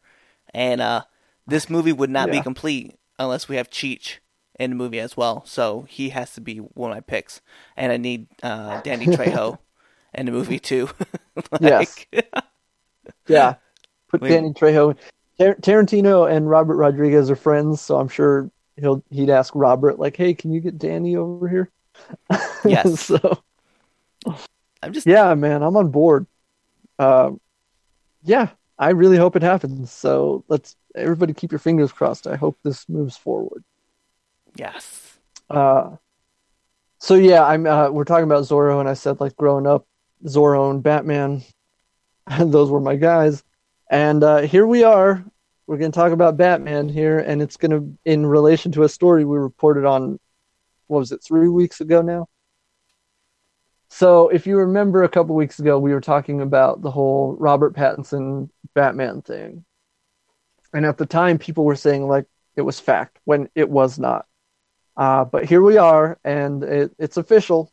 Robert Pattinson is the new Batman. Boy, I was really hoping it wasn't going to be him. And it's funny we're talking about this after I just saw Dark Phoenix, because as I was watching that movie and I was watching our boy Nicholas Hoult in that movie, I was watching him in that movie and I just kept thinking like, that dude should be Batman. And then here I had to return to the crushing reality that it's Robert Pattinson. But like I said before, I'm not going to be that guy. You know, when I was at the convention last weekend, that was like right after the news broke that it's official, Robert Pattinson is Batman. So it was funny. Almost everybody I talked to at the convention was found out I was a big Batman fan, they were like, about Robert Pattinson, what do you think about that? And I told them, I said, you know what? I'll give the guy a chance. Like, I mean, I don't like Robert Pattinson. I don't like that he's our Batman, but I'll give him a go. You know, I'll give him the chance to impress me or disappoint me. So I know I've said it on the show before, and I'm saying it again. I'm gonna reserve judgment. I'm gonna wait and see. So, you know, that's what it is. My opinion has not changed at all, but it hasn't changed that I'm not going to bash the guy until I see his performance. So that's really all I have to say about it. Once again, Cliff, what do you think? So, Do you have anything to add? add? No. I guess the one thing for me is, I know I said it last time that I'm gonna be that guy that's like, no, fuck him. I don't care. I'm gonna hold off on judgment as well. I'm gonna go in with, like I've been saying kind of lately, I'm trying to go in with like an open mind. I was very down originally with Heath Ledger as Joker, and I was very much sold on him. I really didn't know how I was gonna feel about an Australian playing a guy with adamantium in his bones. That kind of fucking love him too. Yeah. I just think about a lot of movies where I was like, I don't know about that guy. Who the fuck is that guy? And I'm just like, you know what? I like him in that role. So yeah, Yeah. I will just have to say I'm gonna reserve judgment on this, and hopefully my opinions are wrong. That, like, in my heart, what I think is gonna happen is wrong, because if I'm right, God bless WB is gonna hear from me. Oh, I guarantee you, if you're right, they're gonna hear it from everybody. Like, But I fucking told you. but I mean, I'm gonna reiterate what I said last time and what I told to everybody who asked me about it at the convention last weekend. I have to believe that he did something, or he showed Matt Reeves and the people at Warner Brothers, he showed them something that made them believe in him. I have to believe that. And it's because of that that I'm gonna wait. I'm gonna wait and see. You know, there's like I said before, like if you look at Matt Reeves' track record, he knows what he's doing. So who am I to question his casting decision? I'm just a fan, and I mean, obviously, I feel protective over a character like Batman. I know we all do, but you know, like I said, who am I to question the guy who has a winning track record? And also, I want to say something. And again, some people might hate that I say this. Some people might agree with me. But Zack Snyder has given his approval to this casting. So, I mean, right there, who am I to question? Number one, Matt Reeves. Who am I to question? Zack Snyder, the man who I believe in and support. So, you know, there it is. That's really all I have to say about this. Before we move on, Cliff, anything you want to add before we move on from this? I'm just gonna say that Robert Pattinson is the worst vampire of all time. It took him 7 years to turn into a bat. Just put that out there. Thank you, internet, for that one. I don't know what meme I saw that on. I have to use it though. Yeah, I saw that one too. It was pretty great. I like it. That was good. Whoever came up with that one, that was good. I like it. We're gonna steal it. So yeah, that's all we have to say about that. So, all right, so let's get into it. This is gonna be the new segment we're doing since Doom Patrol season 1 has ended, and let's move on. Let's get into it, man. We didn't get to talk about it last week when it debuted. So let's do it this week. We got 2 episodes to talk about. We got 2 in the chamber. Let's talk about Swamp Thing. Yeah. Oh my God. This show is so good.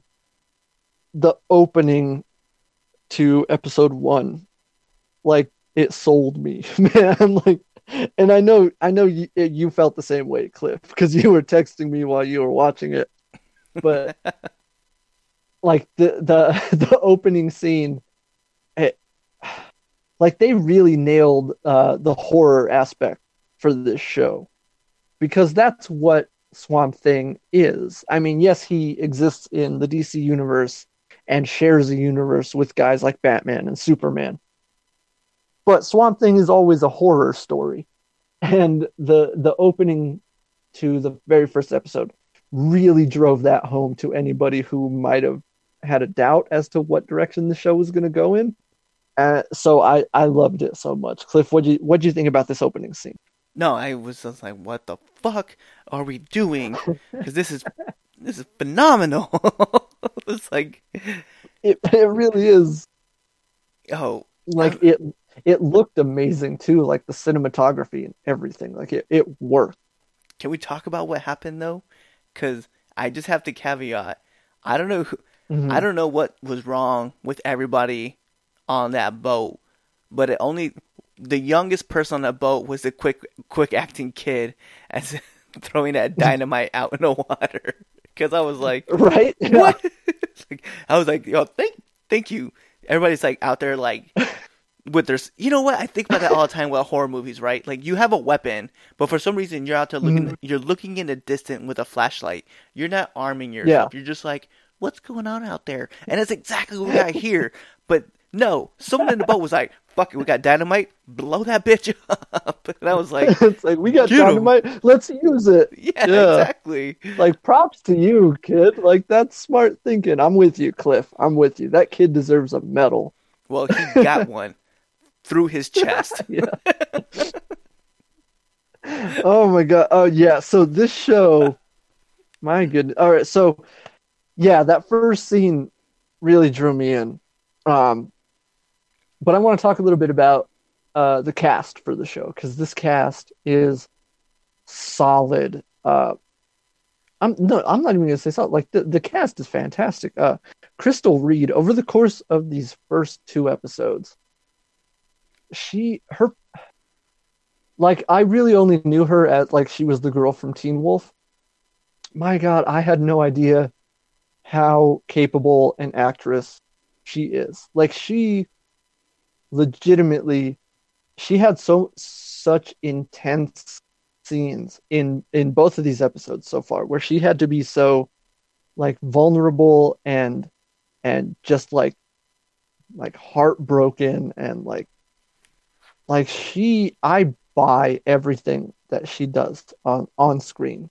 Like I'm a fan. I only vaguely knew who she was prior to the show, but like having seen her performance on the show, I'm a fan. I will watch anything this woman is in. She's fantastic. I love her. So props to her. Yes. And also the actor who's playing Alec Holland. What is his name? I just had it. I'm gonna look him up right now. Sorry about that, folks. I really wish I had It's Andy Bean. Yeah. This guy, like how do I talk about screw it. We didn't hold back spoilers on Doom Patrol. Let's not hold back spoilers on Swamp Thing. So we meet Alec Holland in the first episode, and I was not expecting to like this guy as much as I did. And especially watching the relationship between he and Abby Arcane. That's who Crystal Reed plays. And I thought they had really good chemistry, and I was kind of afraid they were going to do that thing that like the Netflix Marvel shows did, where it was like, oh man, are we going to have to wait a whole season before Alec sort of becomes one with the swamp? I was like, come on, man, just give me Swamp Thing right now. And then, to my surprise, I ended up being so invested in Alec Holland that, shockingly, he becomes one with the swamp at the end of the very first episode. And I was like, oh, but I wanted to see more of that guy. So So it was kind of a double-edged sword where like they gave me so much with the character and I fell in love with him so much and now I'm like, oh, we gave you the thing you wanted, but it's like, yeah, you did, but now I kind of wish we had more time with Alec. um, but yeah, I mean that's a testament to uh, how well he Andy Bean played the character. Like I wasn't expecting to love the character that much. Um, but yeah, so the cast is incredible. I got to give a shout out to Will Patton as well as Avery Sunderland because that's a character. It feels like he's the main antagonist of the show, and the way he plays the character is like, like he's obviously not a good guy, but he plays him in such a way where he's like, oh well, I mean, he could be that dude could be your uncle, and you want to believe he's a good guy, even though you know he's not. So yeah, man, the performances on this show just really good, man.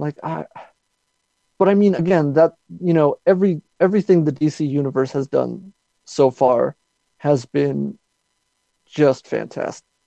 Cliff, what do you think about the cast? What do you think about give me your thoughts. Like, don't hold back. Okay, so let's start let's start with Alec, right? So Mm-hmm. yes, I am a huge fan right now of Andy. I didn't think like you said, it was a very pleasant surprise that he drew you into the character so much that you're like, God, man, I wish we wait till like episode 6 or 7 to get Swamp Thing Yeah. because I really like him and I like the connection that they had in the show because Mm-hmm. I really believed. I was like, yo, maybe they're really dating outside in like real life because I really believe this connection is a thing. I Mm-hmm. think for me, my unsung hero would actually be Virginia Madsen playing Yes. she plays Maria Sunderland's wife. Mm-hmm. Uh God, she's like in that opening scene that she came in and she just she let Abby know just right off the bat. She's just like, Oh yo, yeah. I run shit here and I only let you in. And I was, because she's like, because you're great at your job. And I was like, good God, this woman's a bitch. I like her. No, yeah, you're 100% correct. Yeah, Virginia Madsen, she is a force of nature on this show, like as an actress and the character she's playing. So yes, I agree. And I think another character that I have to give, another person I have to give a big shout out to is Elle Graham. She's playing Susie Coyle, and Yeah, very much, she's the daughter in the show. Very cool. And in both episodes, I really was like feeling for her character because I was like, oh man, like she got she got fucked up, and by what do they say, like the virus that they're trying to treat for, and then yeah, she like the way she's able to pull herself in and out of different like kind of emotions. I was like, God bless, man, this kid is like she's really connected to like everything yeah, that's like around her. So big props to her, especially for being so young. I was like, yo, good on you. yeah, Do your thing. Hopefully, bigger roles will open up to you soon. But yeah, I definitely yeah. thought she I was I great. agree. She really impressed me too. I'm glad you brought that up because yeah, she had to play so many emotions, and like you said, for being so young, it is very impressive what she put up on screen. So yeah, props to her.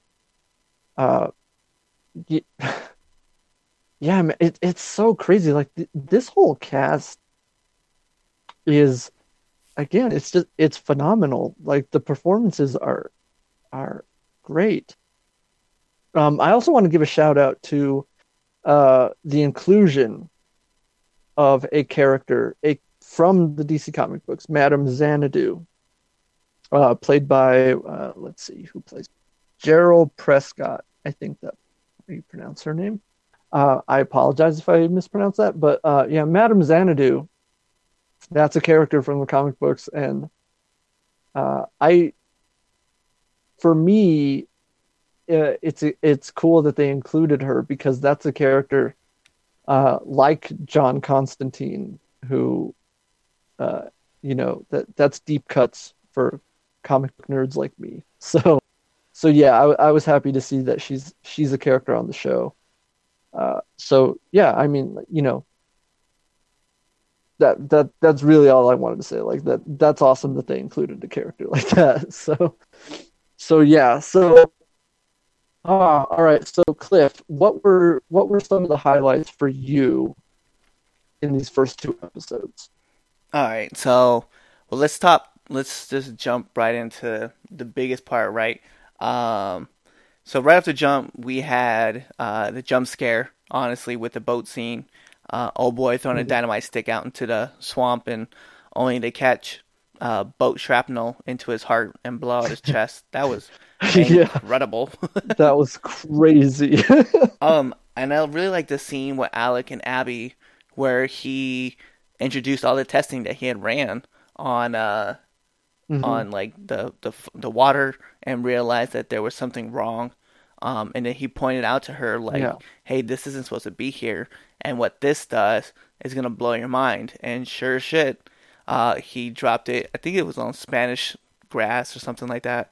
But it was an accelerator yeah. for grass, which was really crazy because it was just growing out of control, and he was able to shut down the experiment, which was kind of cool. Um, my oh Hmm. my god, what the fuck is going on moment would have to deal with, and spoiler for you guys who haven't seen it yet, Coil. Um, they started Hmm. doing they were running tests on him. Yeah, The body came to life because of the plant, and like yeah.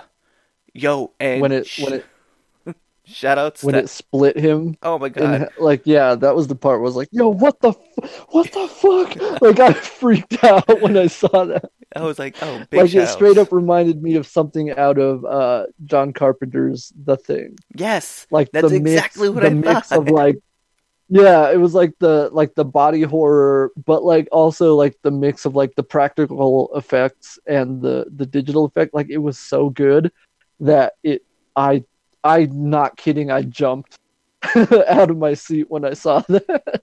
And this goes back to like big shout outs to Elle, right? So Susie sees her dad is like torn in half, and she recognized it Mhm. was him, and she's like, Yeah, "Daddy!" And she like screams, and then yeah, she that was passes out, and I was like, "Ugh."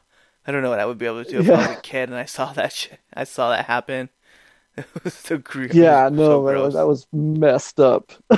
Poor kid. But yeah, no, the sh oh man, this show, like like I said, man, like they nailed it with the horror because like some of that stuff you see with like the way the plant life is infecting people, it really pretty horrifying to It's very watch. horrifying. So yeah, so yeah, man, I that was definitely a standout moment for me as well. I I also think really liked the way that Alec, because remember he took like the two like the bottles of I forgot what they were, but like he stabbed it and like threw it over there, and then he lit it on fire.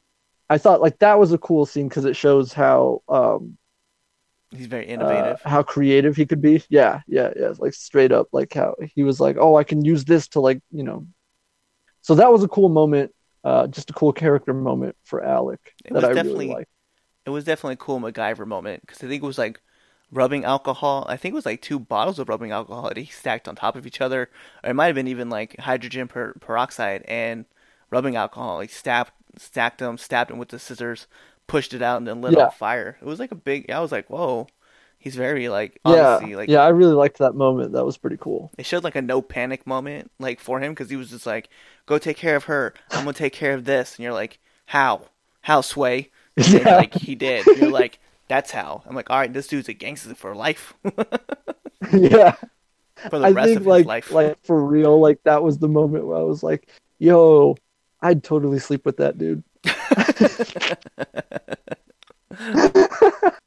And then But yeah, like for real, like that was I was like, yeah, I get why Abby likes this guy.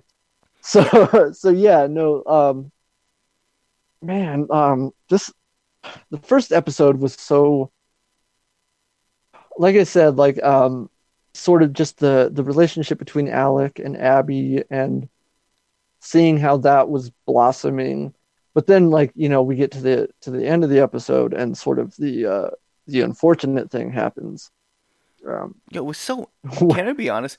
It was so anticlimactic. Like, I know, like, we're like, we want to get there, right? And it was like, he's just like, hello, boom, boom. That's it. Yeah. It was like, we couldn't even do, like, something cool, like, how he just 2 gunshot wounds. That's it. Yeah, he took 2 shots. Yeah, I kind of agree. Like, it was kind of disappointing because, like I said, this was a character that I really liked, and to see him go out like that. I mean, like, don't get me wrong, he had that cool moment where, like, they were gonna blow up the boat with him still on it, and he kind of dove out. But, like, yeah, man, it felt like, it's like, how are you gonna do my boy like that? It was. So I was like, yo, I was like, what the fuck? Like, you just popped him twice. Like, and yeah, time, like, and I guess it's like how sadistic maybe that we are. So it's like, yo, tie him to a tree. Like, put little, like, cuts on him like they did in Children of the Corn. Then push him into the swamp. No, they just shot him twice. straight up just shot him, just shot him. tagged him, boom, boom. Yeah, it's like, come on, man. Well, and also it's like, if he's gonna go out, let him go out a hero. You know what I mean? It's like, you couldn't give him a heroic death. No, like, yeah. maybe that's why the swamp kind of deems him worthy of, you know, I don't know. Like, it did feel kind of like, come on, man. Like, he's supposed to be in, like, this big scene and, like, getting into a fist fight with the guy, and he takes a shot, and then he, like, holds his abdomen and falls into the swamp, and the guy's like, well, we don't gotta worry about that guy no more snooping around our parts. No, instead it was just like, hello? Yep. Oh. Done. Yeah, that really is, like, my only gripe so far anyways. Like, yeah, it's like, come on, man. Give my boy a proper send-off. Considering, like, I don't know, it says he's supposed to appear in all 10 episodes. And it, you know, like we see in the second episode, which we're going to get into, you know, we do see him again, but through his video logs. So I don't know, man. I'm assuming we'll see flashbacks, like maybe some of his dealings with Avery Sunderland, because we know he was hired by Avery. So, you know, well, we'll see.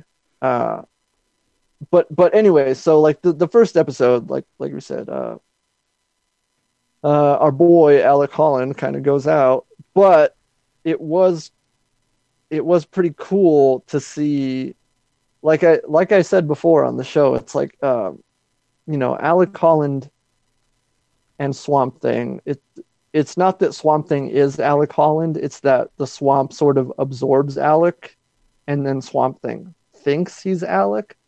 So it was cool to kind of see the swamp wrapping itself around Alec as he was sinking. And then, of course, you know, we see the Swamp Thing emerge from the water. And, dude, that suit, it looks so good. It looks so good. Like, and I'm watching it on, like, my 50-inch high-def TV. Like, it looked awesome. And we're going to get into this a little bit later, but in the second episode, there's a scene. Actually, you know what? Let's get into it, because it's the way episode 2 opens. You know, it opens again with Swamp Thing sort of emerging, and sort of the confusion. You know, like, it doesn't. It's like it doesn't know what has happened. Like, again, it thinks it's Alec. And so it's looking at itself, you know, and it's like, what is all this? You know, like, it doesn't understand what it's become. And it's like trying to rip the goo off. But it's like, dude, you are the goo. Like, what are you doing? Yep. But the special effects, because, you know, like, it takes part of its head off. And, like, the special effects between, like, the practical and the CGI, it was so seamless. Like, I couldn't tell where one ended and the other began. Like, hats off to the effects guys on this show, because it was very convincing.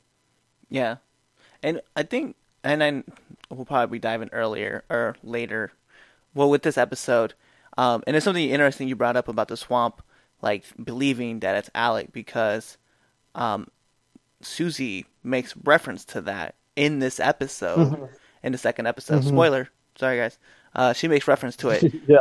because Abby obviously says well, you can talk to her or talk to him, and she says yes. And she said, well, what did she Mhm. tell you? And he thinks his name is Alec, and then you saw Abby's face kind of like drop a little bit, like Yeah. what do you mean?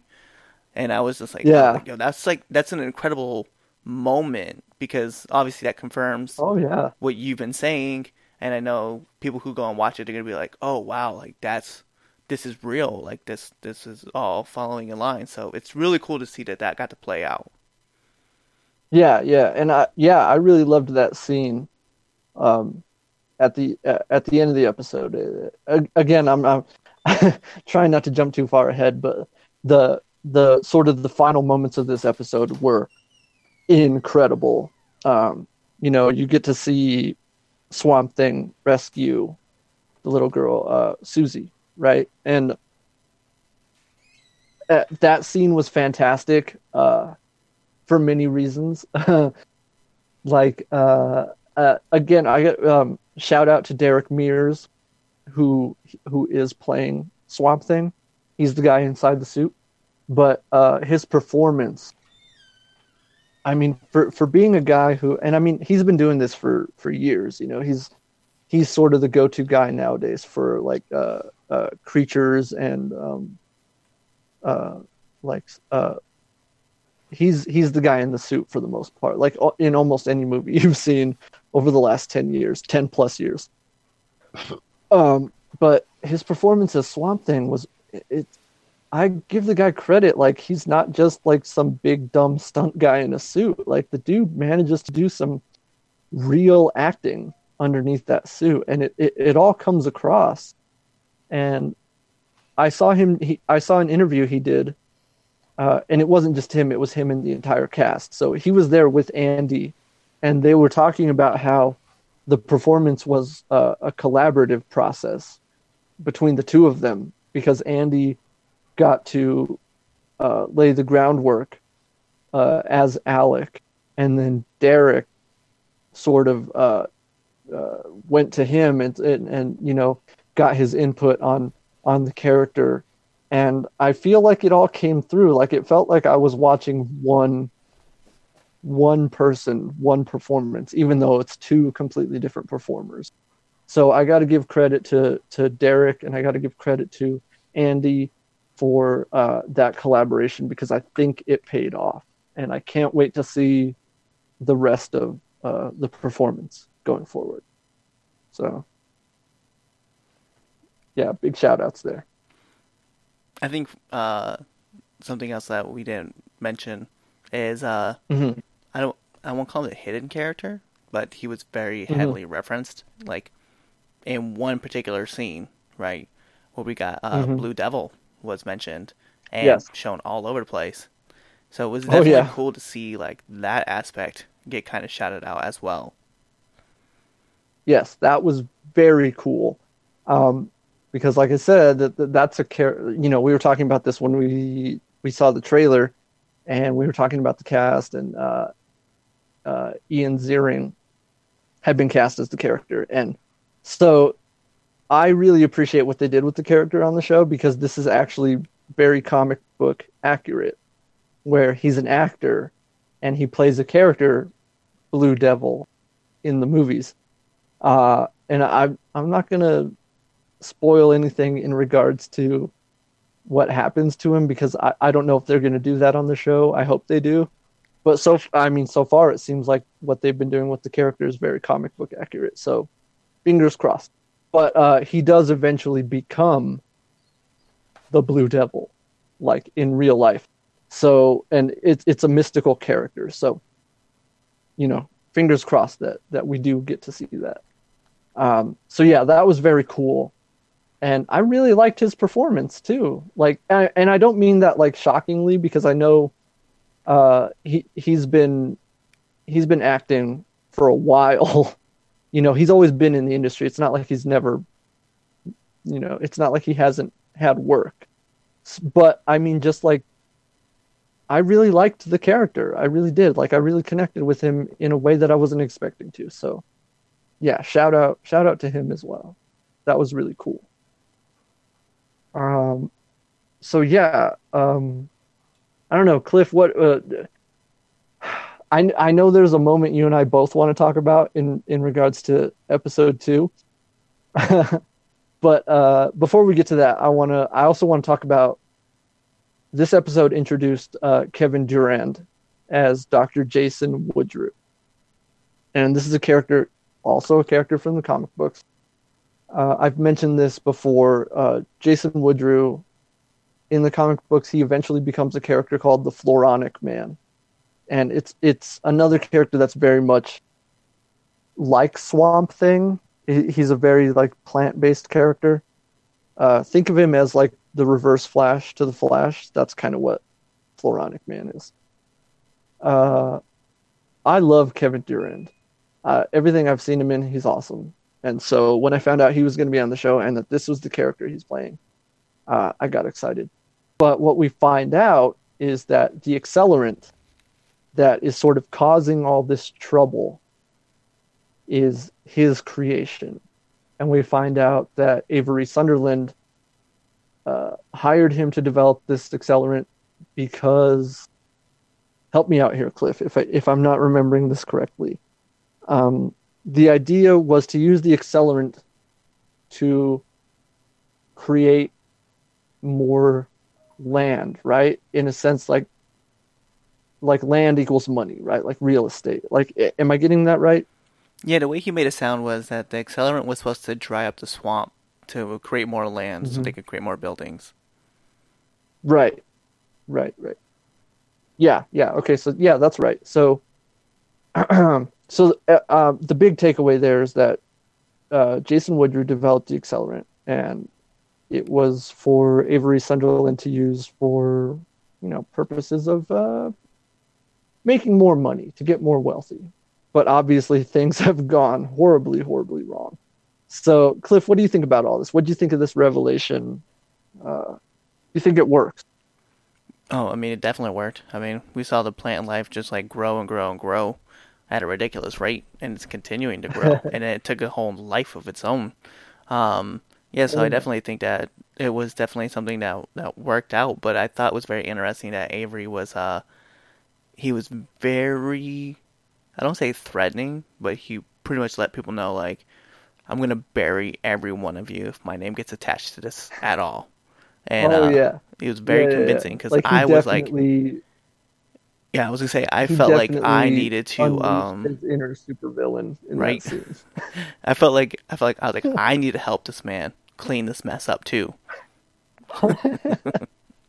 Yeah, like I felt, I was like, dude, he's gonna kill you.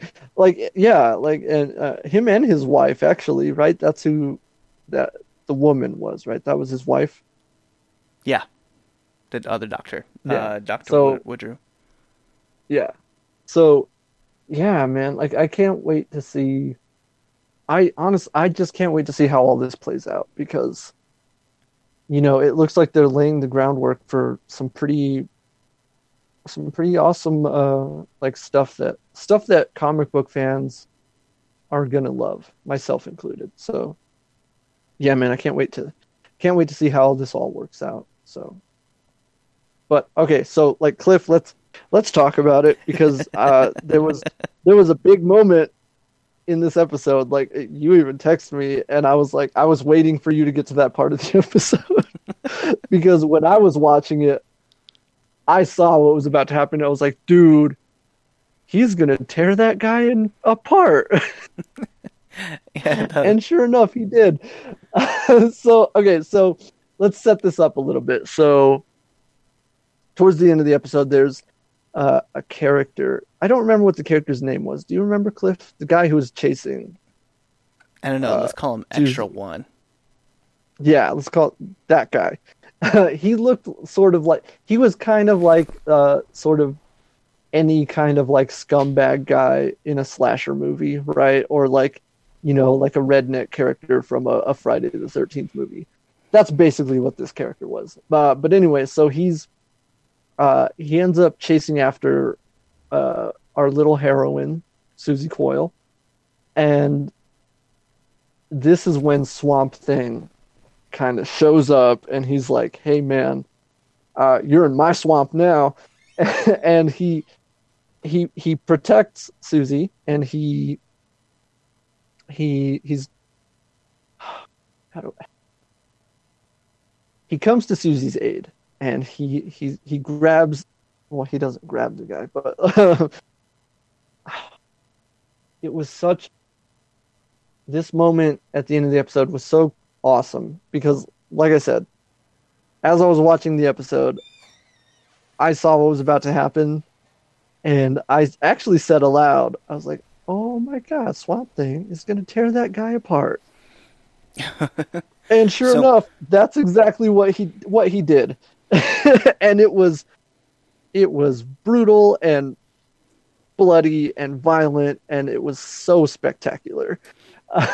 And again, this is one of those moments where the practical effects and the digital effects worked together so well and so seamlessly that I honestly don't know how much of it was what.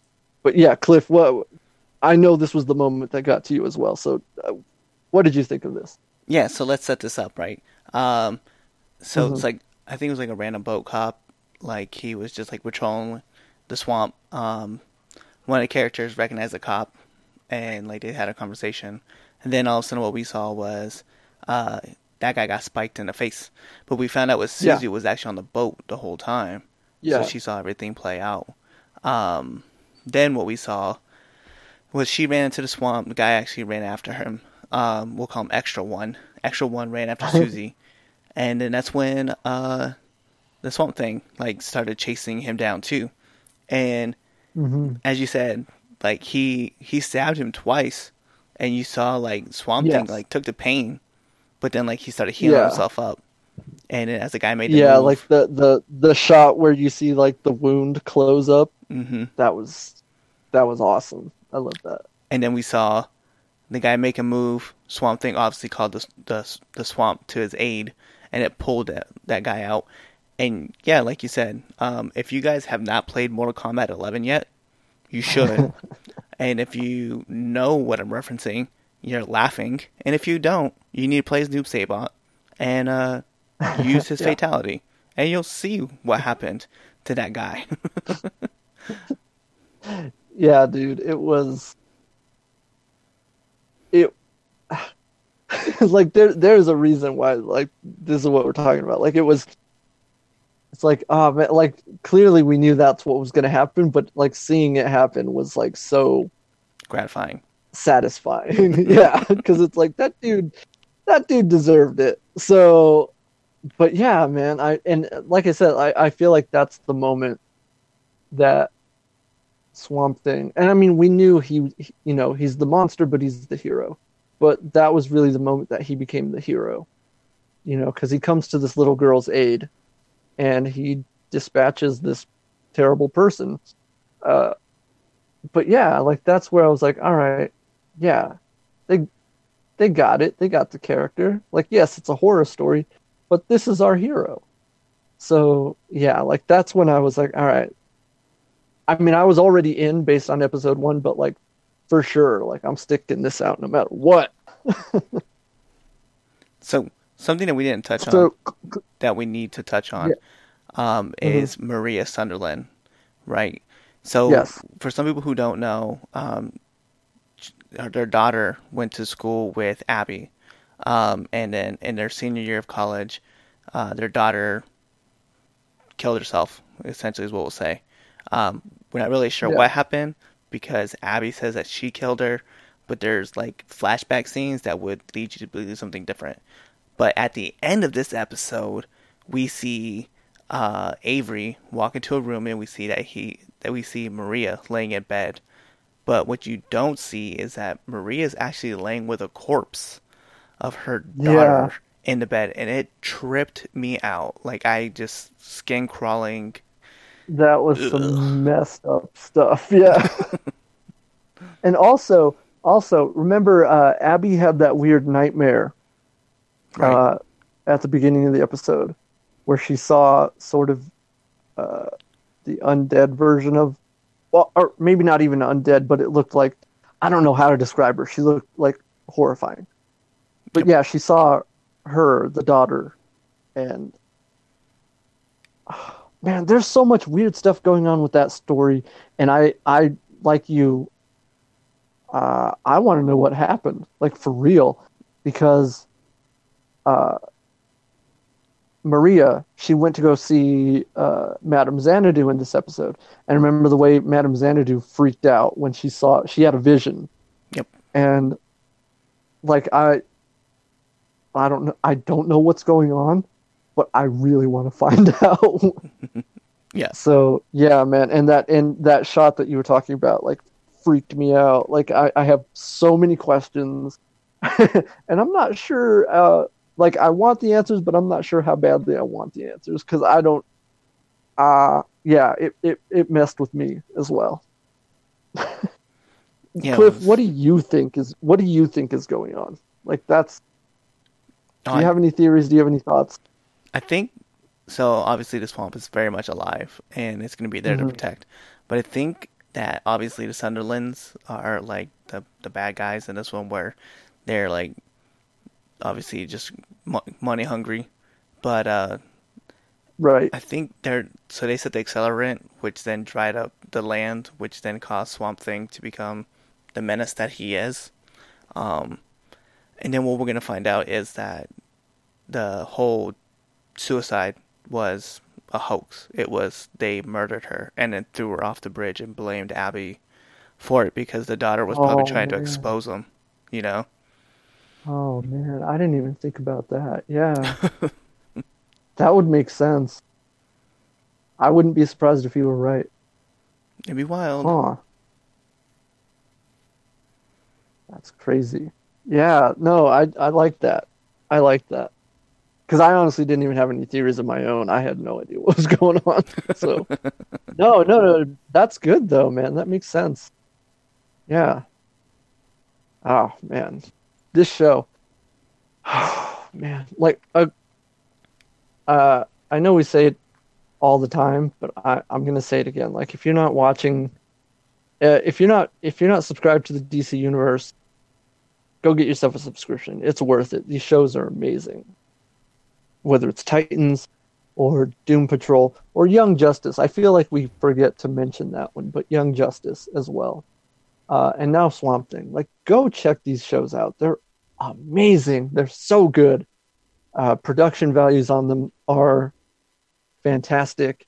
Like I said, Swamp Thing, like, just in addition to being a well written show and a well put together show, like, it looks fantastic.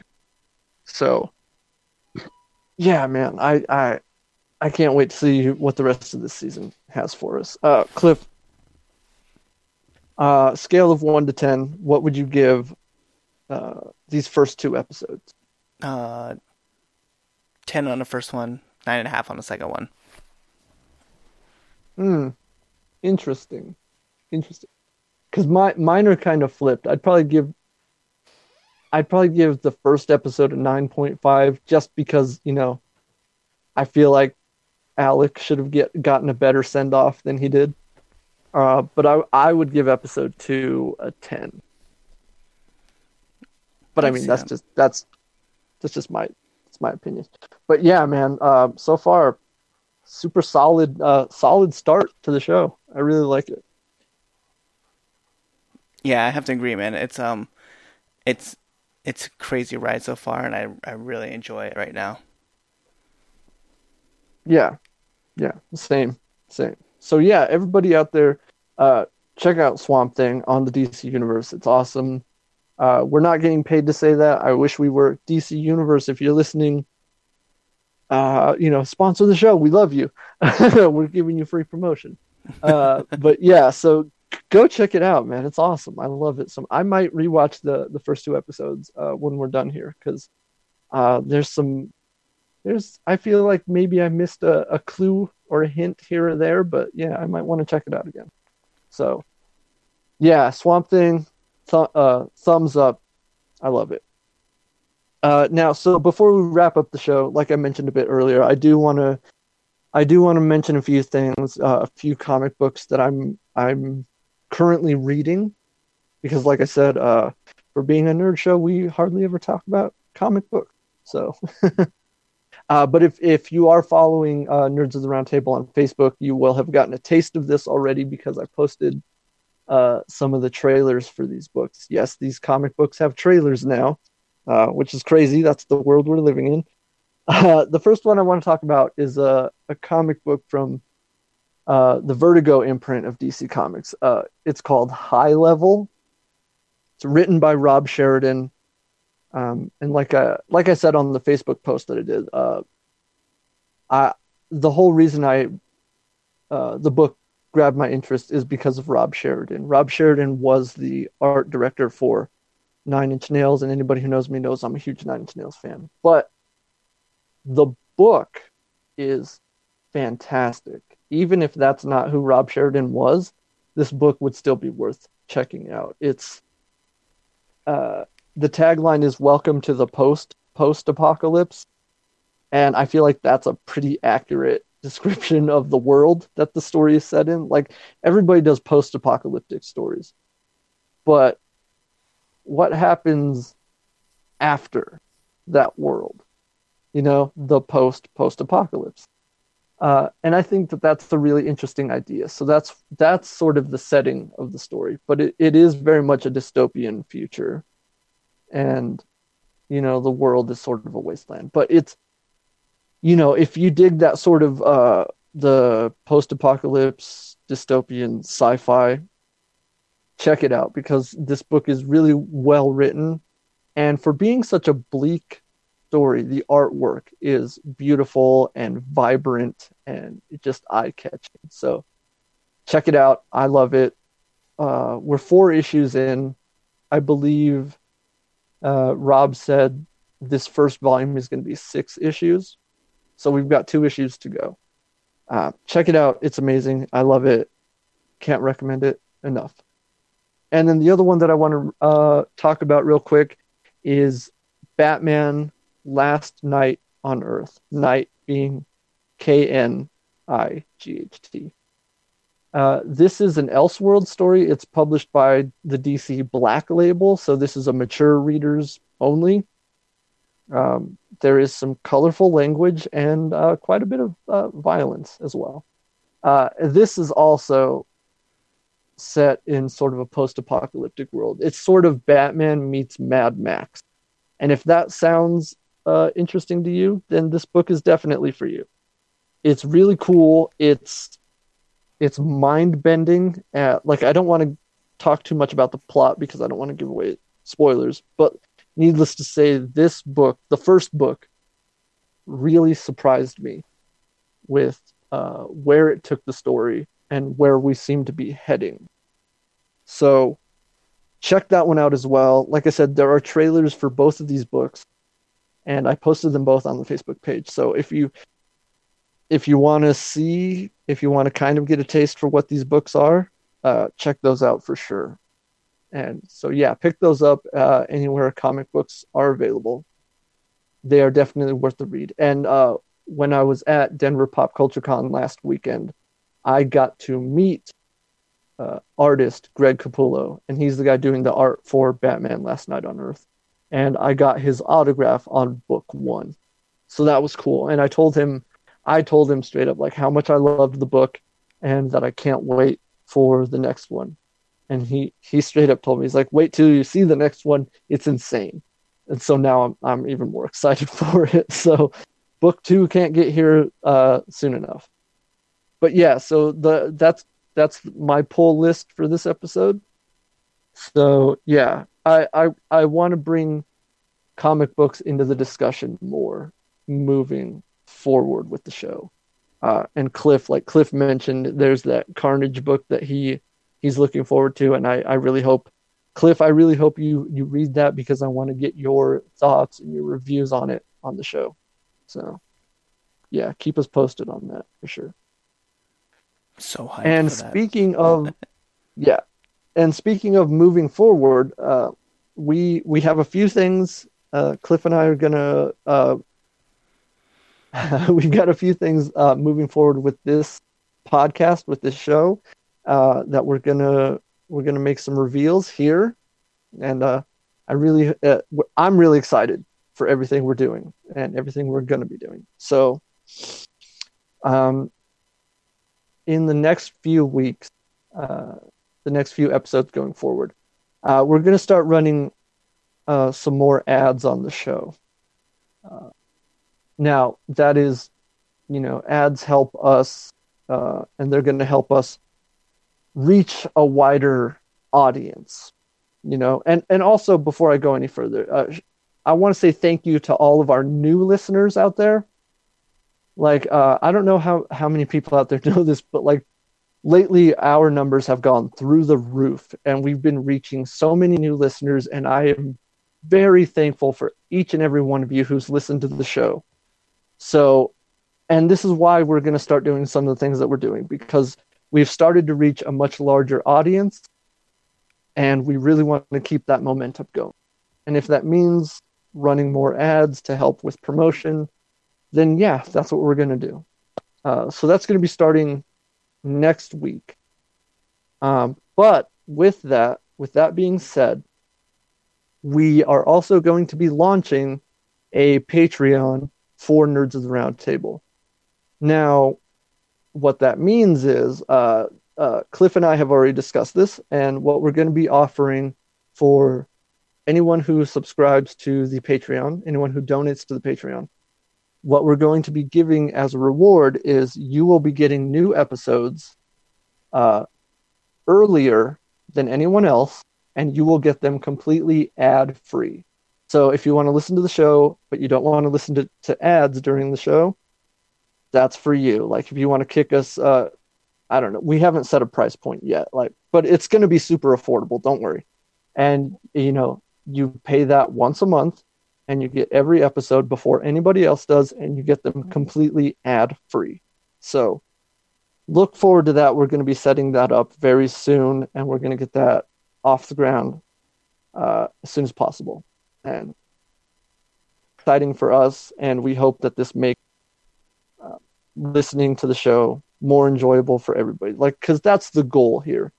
We want to present the best possible podcast, the best possible product for you, the listener. And hopefully with all of this, that will be, we can make that a reality.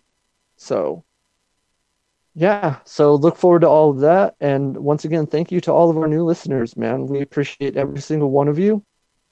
And, Cliff, I'm going to pitch this to you on the show right here. I think maybe as an additional reward to Patreon supporters, we will give you a shout out by name on the show. How does that sound? I like that. I like that a lot, actually. Yeah. So there you go. That's going to be something we will be offering as well. So, we're going to get that set up as soon as possible, and we will let you guys know as soon as it goes live. Yeah. So if you want to support us, then by all means do so. All right. So that's going to do it for us this week. Cliff, let everybody know, especially the new people who are joining us, let them know where they can find you online. Yeah. So you guys can find me on Reddit, Instagram, Snapchat, Twitter, pretty much all your favorite social media platforms. CM_Miller85. And then you guys can find me on Franken Culture, attached to Frankensteiner, Nerds at Round Table, Get the KO. And then I write articles as well for Franken Culture. So you guys can find me anywhere. You should give me a shout out. One thing that I know I wanted to touch on really quick before we fully wrap this up, and it's kind of a surprise. July 26th, we have a date for The Boys, which I think next week we'll dive more into, because that has to happen. Oh yeah, for sure. For sure. We're definitely going to be talking about that. And we'll definitely be bringing reviews and reactions to that show once it's available. Oh, so yeah. I know that's something me and Cliff have been looking forward to for a while now. So yes, we will definitely be doing a deep dive into The Boys on Amazon Prime. Thanks for bringing that up, Cliff. All right. And I am Antonio Padilla. You can find me on Twitter at Tron Pilgrim. You can find me on Instagram and Snapchat at Tron Pilgrim 87. And once again, you can follow Nerds of the Roundtable on Facebook. I run the Facebook page, so you can also get a hold of me on there. I don't have a personal Facebook page, so that's as close as you're gonna get. So yeah, feel free to follow me, Cliff, on any of our social media accounts. Throw us some likes. I am gonna give a shout out to because we have been getting more likes on the Facebook page as well. So thank you to everybody who's liking that page as well. So once again, we appreciate all of you. We appreciate every listener, every fan, every follower. We love you guys. You guys keep it. Thank you very much. And that's going to do it for us this week. Join us next week. Same nerd time, same nerd channel.